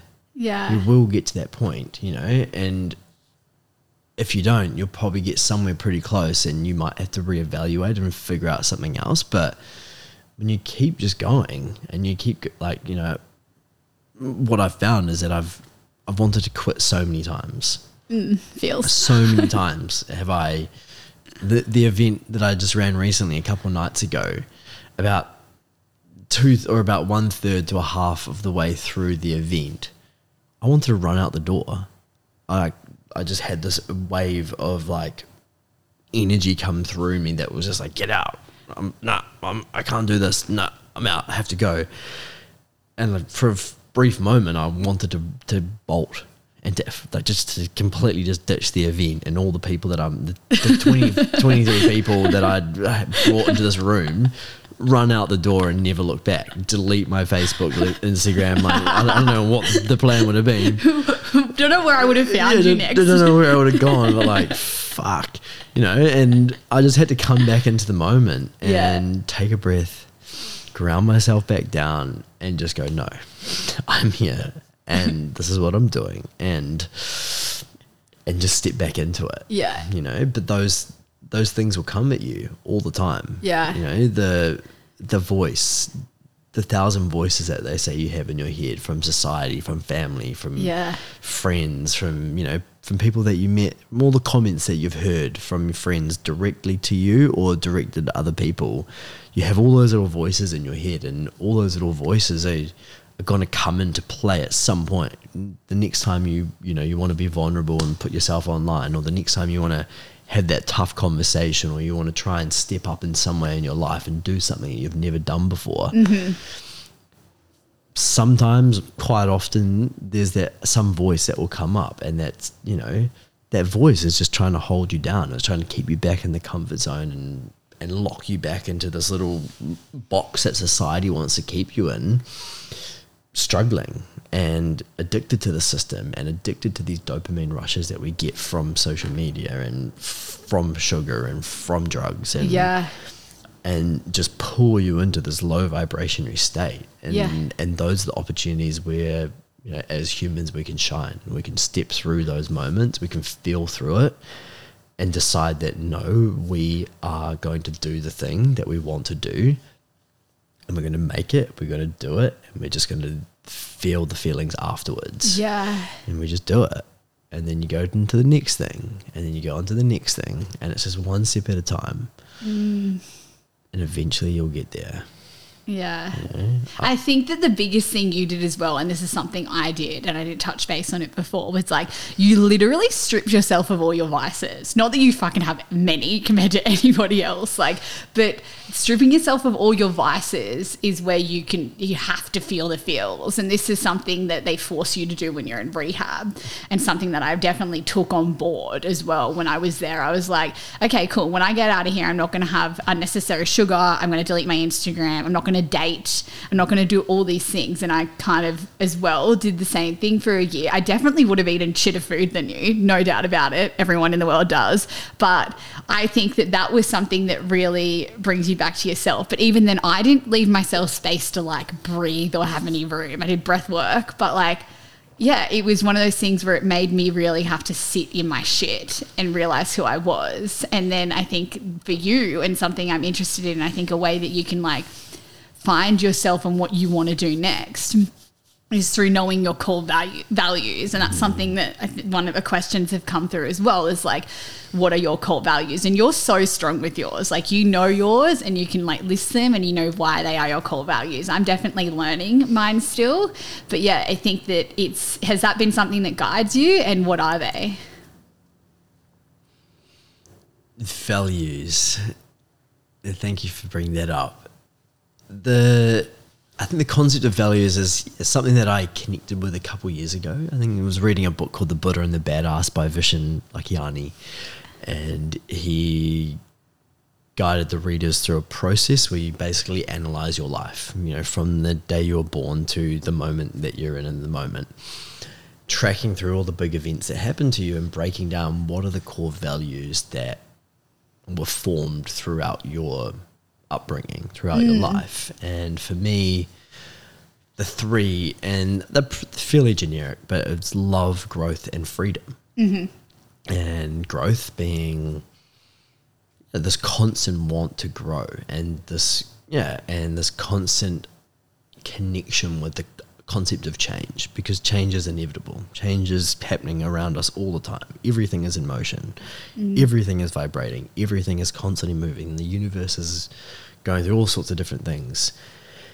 And working with that and growing through that and growing through our lives. And, we are obviously aging in some way, shape or form. We're not here for an infinite time. I believe we are infinite in our nature in terms of our souls and the energy that, and the energy that we were created from, that is infinite.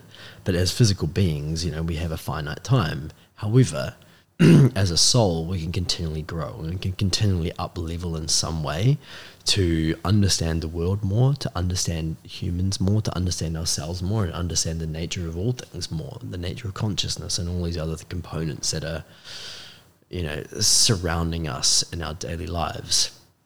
Love was pretty straightforward. It's just, I think the bonding force for being human is love, and to love thyself and to love those around you is a beautiful way to live. It's a concept that's easier spoken about than actually taken action on. It's taken me years to even understand the concept of, or to not even embody. I wouldn't say I'm embodying it fully, is to understand the concept of loving oneself fully. And then to feel that love in the body and to really connect with that love. That's still something that I'm still working on. But I know that in my truth that is such an important concept. And then I guess the idea of freedom is, it's just understanding that as in our nature, we are free. We have freedom to decide how we interact with any moment and with any situation that comes up. And that is freedom. Yes, people will anger us. Yes, we'll kick our toe and hurt our bodies. Yes, these things will come up and we will be frustrated. But we have the freedom to choose how we react to those things at all points in our lives. And again, this is something that I know to be really true, and I want to embody, and I want to continually grow into being able to embody freedom. But I'm not there yet. I'm still working through insecurities that I've had from childhood. I'm still working through lots of other components, fears that come up in regards to putting myself out there online, fears that come up into stepping into my business and really building something for the future. There are fears of failure, there are fears of success, there are a multitude of other fears and things that come into play. But I think having those guiding values as pillars for your life is something that you can always come back to and connect to and remind yourself of what your values are and why you're doing what you're doing. Do I get it right all the time? No. but I'm trying. Yeah. And I do remind myself daily of these values and what they are and what they mean to me. I try my best to do so. Yeah. And the more I remind myself and connect myself to what those values are, the more I am embodying them. And yeah, that's sort of what's got me to here. Yeah. I don't think you give yourself enough credit, because love, for example, self-love is self-discipline. And when it comes to that avenue, you are the most, that's why I have you on here, even though it's for Sheila's, it's you just embody self-love when it comes to self-discipline. You do that, and you are so aware of what you put into your vessel, and that's all we have here on earth. Like, we only have our beautiful vessel, which is our body, and you honor it with so much love, more than anybody else. Our body is our temple. Exactly. And you treat it like your temple, though. You do. You're like, more than anyone else I've ever met, you're just like, you're not taking shortcuts. You never take shortcuts, and that's like so endearing, and it's something that I've learned from you so much and been so inspired by, and I've continued to be like, how can I learn more from that from you? And I just watch you and then like do it myself and just copy you. As you called me up the other day, I just copy you, and I do, because you're doing it, you're leading the way, and it's inspiring.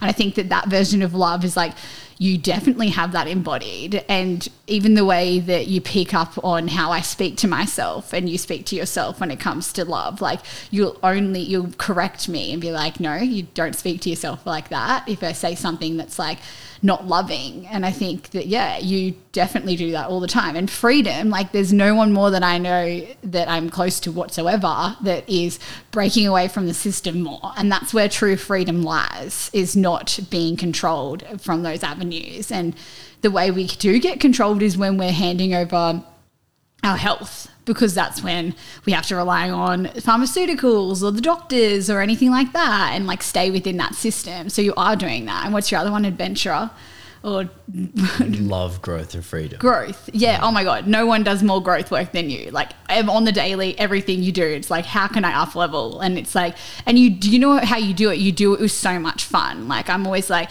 okay, the coaching skills you have is like, your blessing is that you literally make it so fun. Like it's not, there's no resistance to wanting to up level. There's no like, oh, I have to do this. And I know I see you sometimes be resistant to like the little things, like doing your own breath work and all that. Like people might think you do that so easily and all the time, but it's like you are human, but you always know what's best for you. And you're always tapping into that. So it's like those three values, like you are 100% embodying them to the best of your ability all the time. So I don't think you give yourself anywhere near enough credit for that. So make sure you do, because I think that, yeah, it's something that like I think if we get clear with our values, and someone else said this, that you can always make sure you're aligned.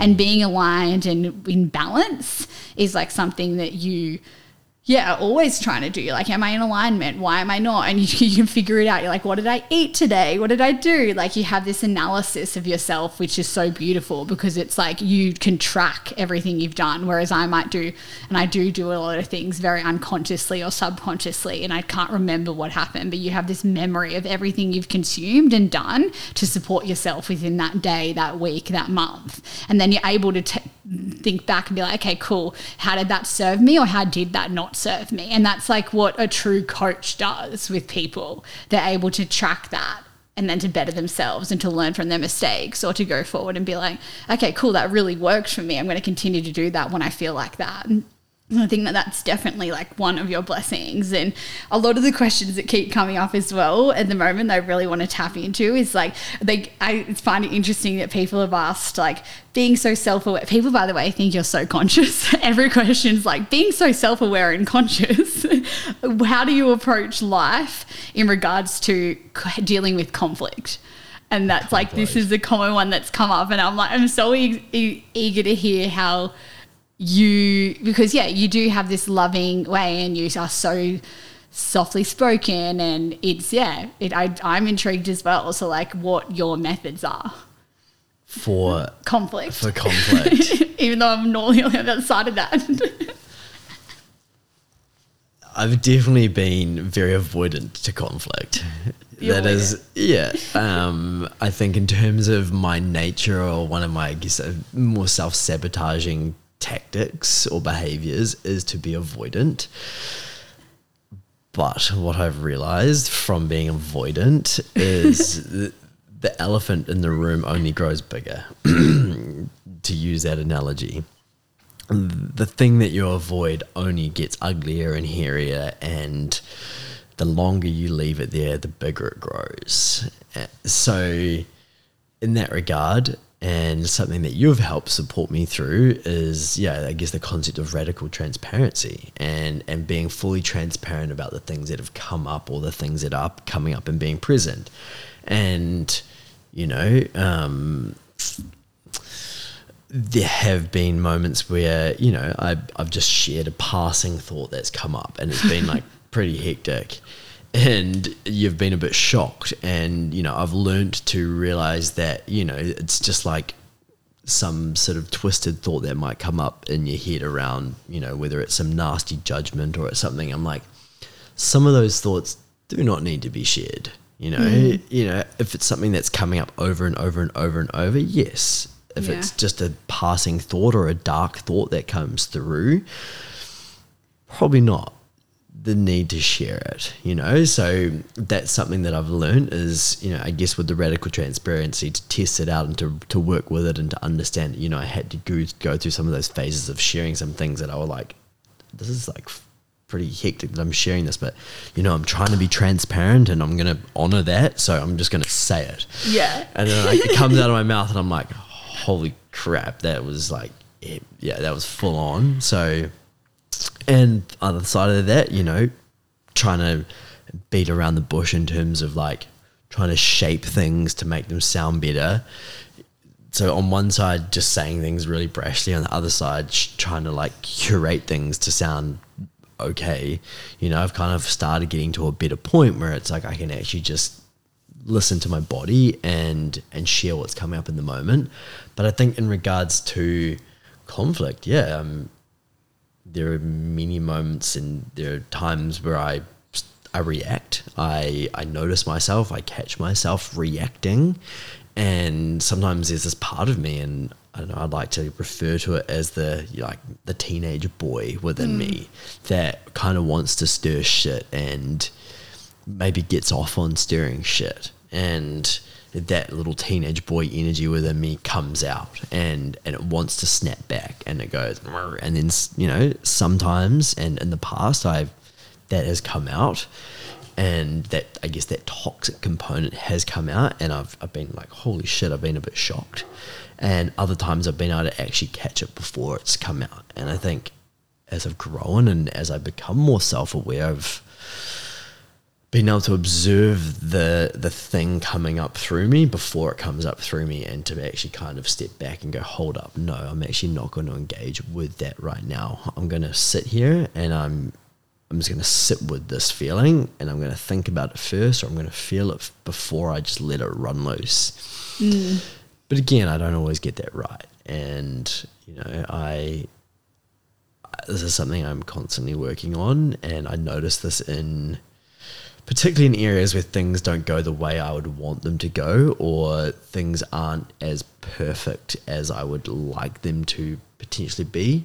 But I think that is, again, that's a perfectionist tendency that comes into play.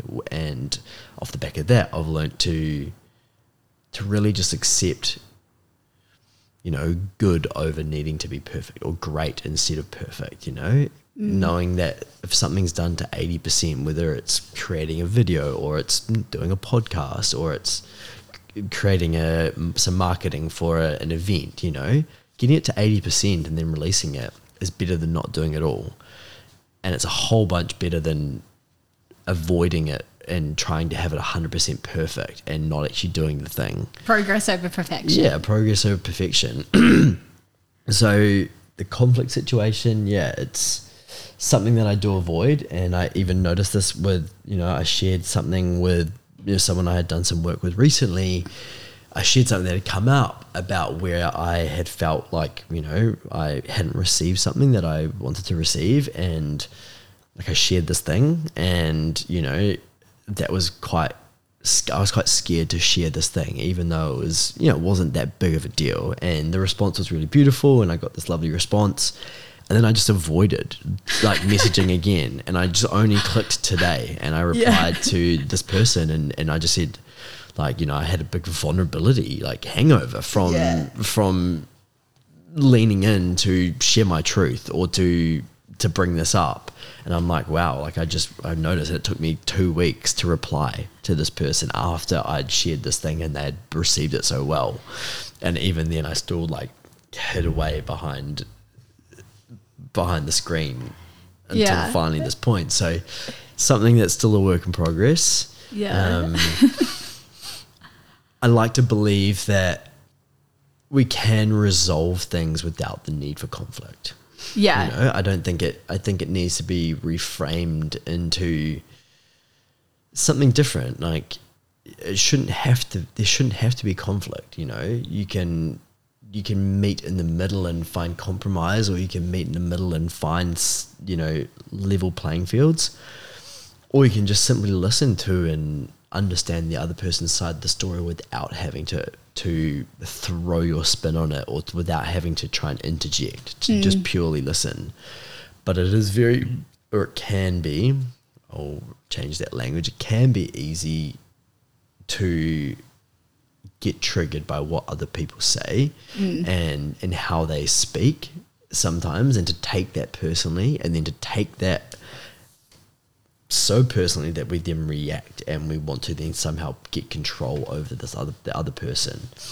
So that's and that goes into another whole ball game of a control dynamic. You know, if one person says something that we don't agree with, then we want to try and control the dynamic, or control the outcome, and put our 10 cents or 2 cents in, and then overcome them. And then that just creates this conflict. The power play. Yeah, this power play where you're both just trying to get the final say, or to win, rather than just agreeing to disagree on the thing and just to call it quits and settle. Yeah. So. Yeah.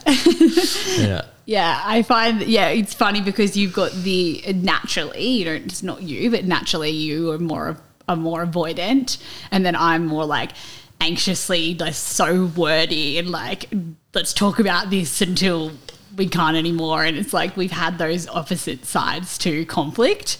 Or like, I guess it isn't conflict in the time, but like maybe something that we're dealing with. And like, I'm like, I asked for radical transparency, and then you've given me radical transparency, and it's triggered the shit out of me at times, and it's been hard. And then we've had to work through these situations, and it is what it is. And I think that we've done like an amazing job, but it's interesting to see that, like, I guess if you were to label it, it was probably like the avoidant, anxious attachment coming together. And then we've had to like look at those patterns and see what we're doing and how that's playing out. And I'm like, you will listen for a long amount of time and try and understand. And then I will just keep talking, because it's like you've given me the space to do so. And I do not need that much space sometimes. And then I've overtalked and I feel vulnerable, and like, we've had to really come back to, like, I guess like the way you deal with conflict is so much nicer than the way I originally would have. And I think that I'm prone to being like, it's like whenever something's really good, like my teenage girl will come out as well, and then just like try and fuck it up. So it's like your way of like the space you've held when you listen and you do come to the table has been, it's very safe. It's so safe to a point where like it eased any time that we've actually gone into the conflict. And I think that for me, my biggest thing is just having to ask for, like, okay, I'm going to cry, I just need to be held, rather than like I'm going to get angry about why I need to cry, why I feel the reason, when it's just an emotion, it just needs to be felt. And that's something that other people have consistently asked you, which I'm finding so interesting. It's like, what have been your biggest lessons to learning how to deal when you do feel triggered? What have been the biggest lessons in terms of dealing with feeling triggered? Yeah.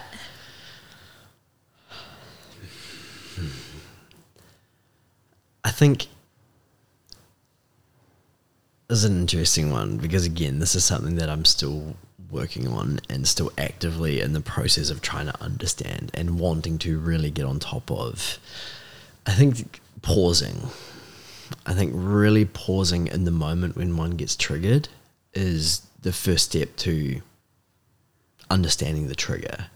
Is to really sitting in it and choosing to feel it. And if that is needing space or needing some form of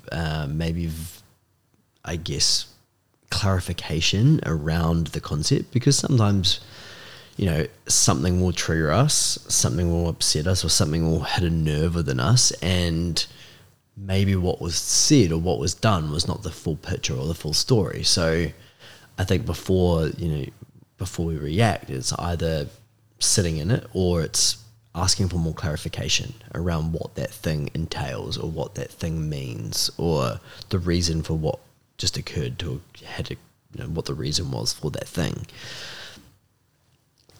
Again, still not 100% on this, and I will continue to work on, trying to up-level myself in regards to being able to sit with triggers. I think the biggest one is just, the words let go. Just the concept of letting go, of being like, I'm just something that I'm holding on to so dearly right now, something within me that my ego wants to bark at or to react to, that my soul knows I can easily just let go. And if I can let go, I can be free. Yeah. Interesting. I feel like I have to feel it, like, to let it go, and that, like, those feelings are like, can be quite toxic, and then it's just like I have to go through the emotion. And so I find that yours don't come up that heavily though. But yeah, I'm intrigued. And then the other question I have from Sinead, beautiful Sinead, is navigating your own traumas together that are coming up in a new relationship. Hasn't that been a journey? Yeah, a journey. Yeah.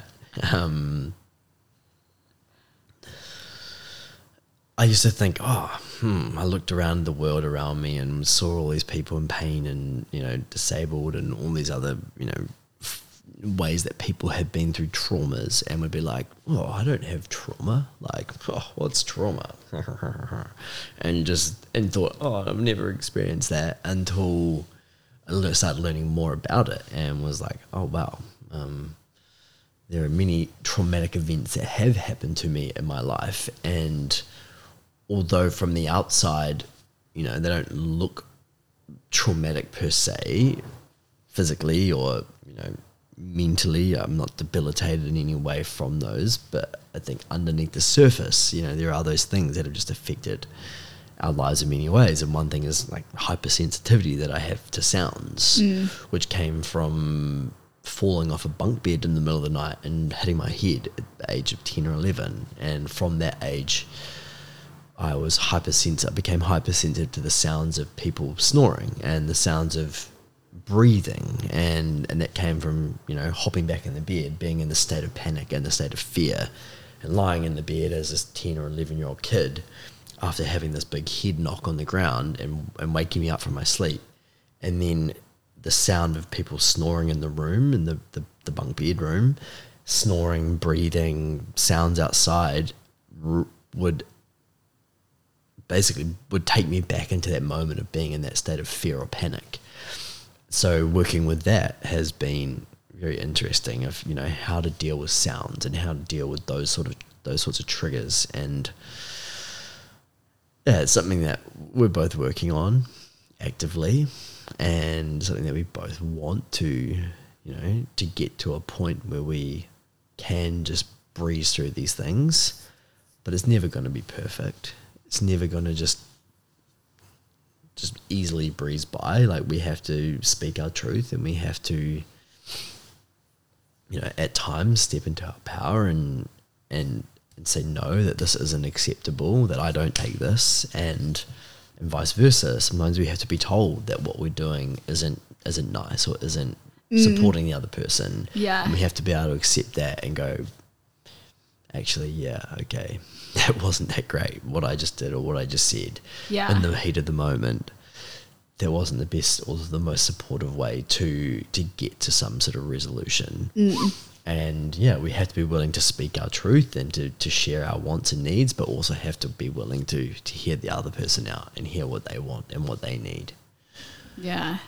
Yeah, I find that so interesting. I used to think that before I was dating you, I was like, before I get into a relationship, I'm going to deal with all my triggers, all my trauma. I'm going to show up to this relationship fully whole and have dealt with all those things. But then I realized very quickly that you can't, like, within the relationship is where the trauma comes up. Like with me, I had abandonment stuff come up, all these things that could only really come up when I'm in this container. Like, it couldn't have come up beforehand. Because you're in a safe container to express it and to go through it. And to have someone that's with you intimately so much of the time that they are mirroring it all back to you. Yeah. And safety is like the number one component. Like safety, it's feeling safe enough for those traumas to come up, to be expressed, and then for your partner to be able to hold that space, which is 100% what you do, is so important. But I think that it's unrealistic. My only advice would be that it's like so unrealistic to think that you can heal fully relationship trauma before you're in that next relationship where that is going to be that conscious one that can hold you and allow for that to come out. And you've done that like so much with me, and like the biggest blessing I think you've given me, and that's something that I looked for and didn't really have as an example of, and I always wanted, has been self-accountability. And like I think that I have such a nasty lip when I'm triggered. Like my teenage girl can be a mean girl, and I do not love her at times.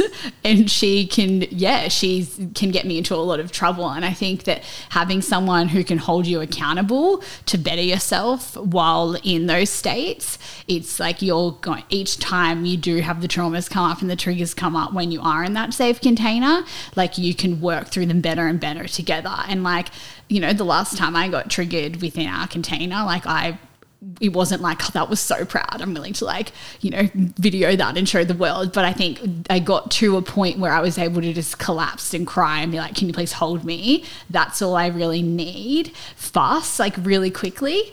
Whereas that's something that took me years to learn. And that brings us right back to like the day I met you. Like my biggest trauma was not feeling like I can ever ask, not trauma, but I think that what could have helped me along the years of not becoming the mean girl and having these like outbursts that get me to a point where I then have the attention would have just been to be able to ask my dad or the masculine for a hug. And that was what came up when I hurt my hand on the day that I met you. Like I just looked at him and was like, I just need a hug. And I'm like, that's so much of it is just like as the feminine in when you're triggered and traumatized, feeling re-traumatized, it's not present, but the emotions are very present, is just being held and being able to let that out. And I think that that's something you do so well. It's like you're just there no matter how long it takes. You just sit there and you're like, I'm present with you and I'm willing to go through this with you. And yeah, I think that's like as long as it's not at like 10:30 at night when we're about to go to bed. When we're not allowed conversations anymore. That's the one thing we've learned. Emma's had to learn that a lot. Yeah. That I need to shut the fuck up when we're tired. After 9:30 p.m. No talking. Yeah, save it for the next day. Yeah. That's definitely that's a big bit of advice. Nothing nice comes out when you're tired, and also you're just delusional. No, some nice stuff does come out. Yeah, I mean, if you're triggered, I don't think that you're just like you're delusionally triggered and talking. You're tired. You've had a big day. It's like, it just doesn't serve anyone at that time of the night. Yeah, and that's probably our biggest lesson. I do think that like if I reflect on like the past week, even like we've got into those stages a lot quicker. Like I can be like, okay, it's late. Okay.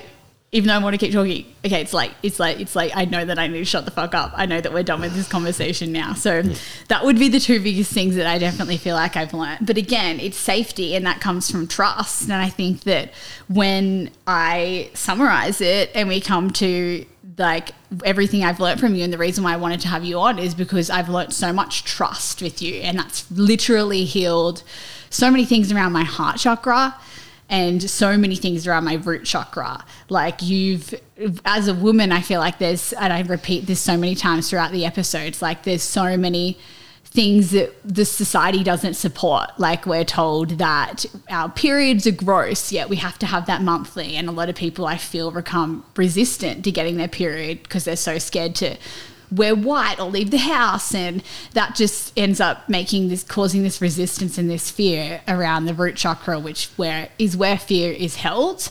And then so many other times, like, you know, pooing and fighting for women, that's a whole nother thing. Like we've just held so much in that space that's like, I didn't know and that all about woman farted. I farted this morning, and you walked out of the room.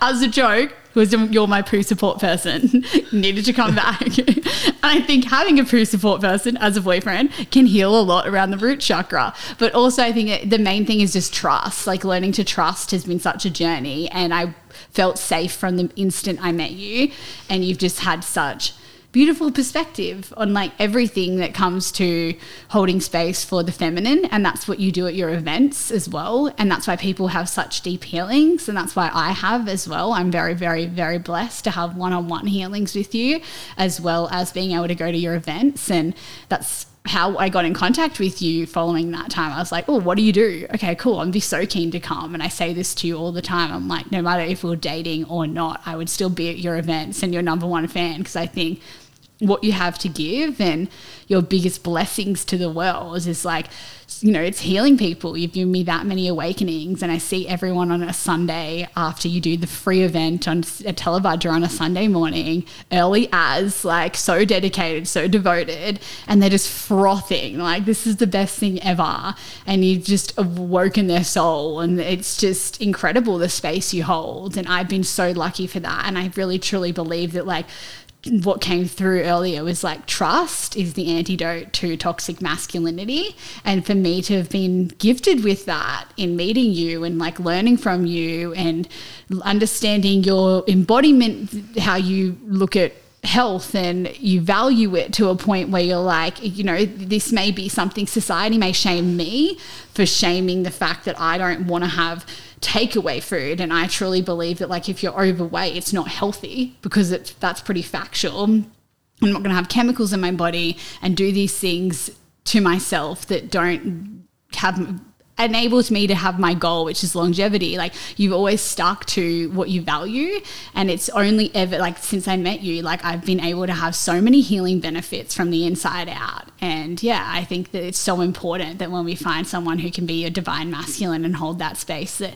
you honor that. And I hope that today I was able to hold space to honor you, and I hope that people can hear this and go and get your services and come to one of your Sunday mornings and hopefully get like a one-on-one with you, because your gift to the world is something that's so important. And I feel like I'm so lucky to have you in my life. So thank you for sharing your story with me here today. Thank you. Yeah, thank you for having me on, and thank you to anyone that listens to this.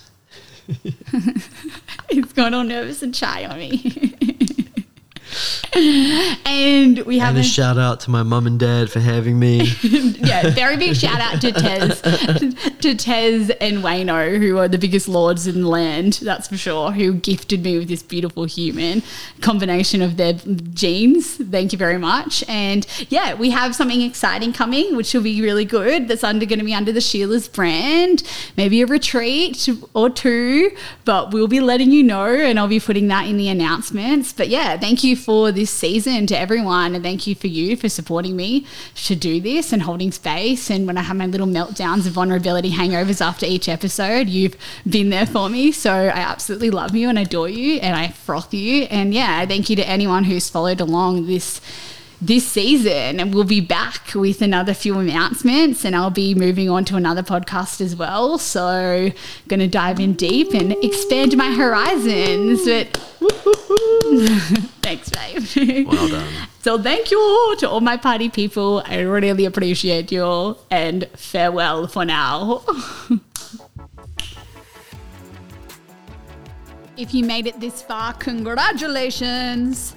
You clearly learnt something, had a little giggle, or somewhat enjoyed yourself. So do us a big juicy favor. Share this episode on your Instagram. Tag Sheila's and Shenanigans. Then pop on over to Apple Podcasts to give us a 5-star rating and an extra delightful review. Thanks for tuning in. Until next time, big love to all my party people.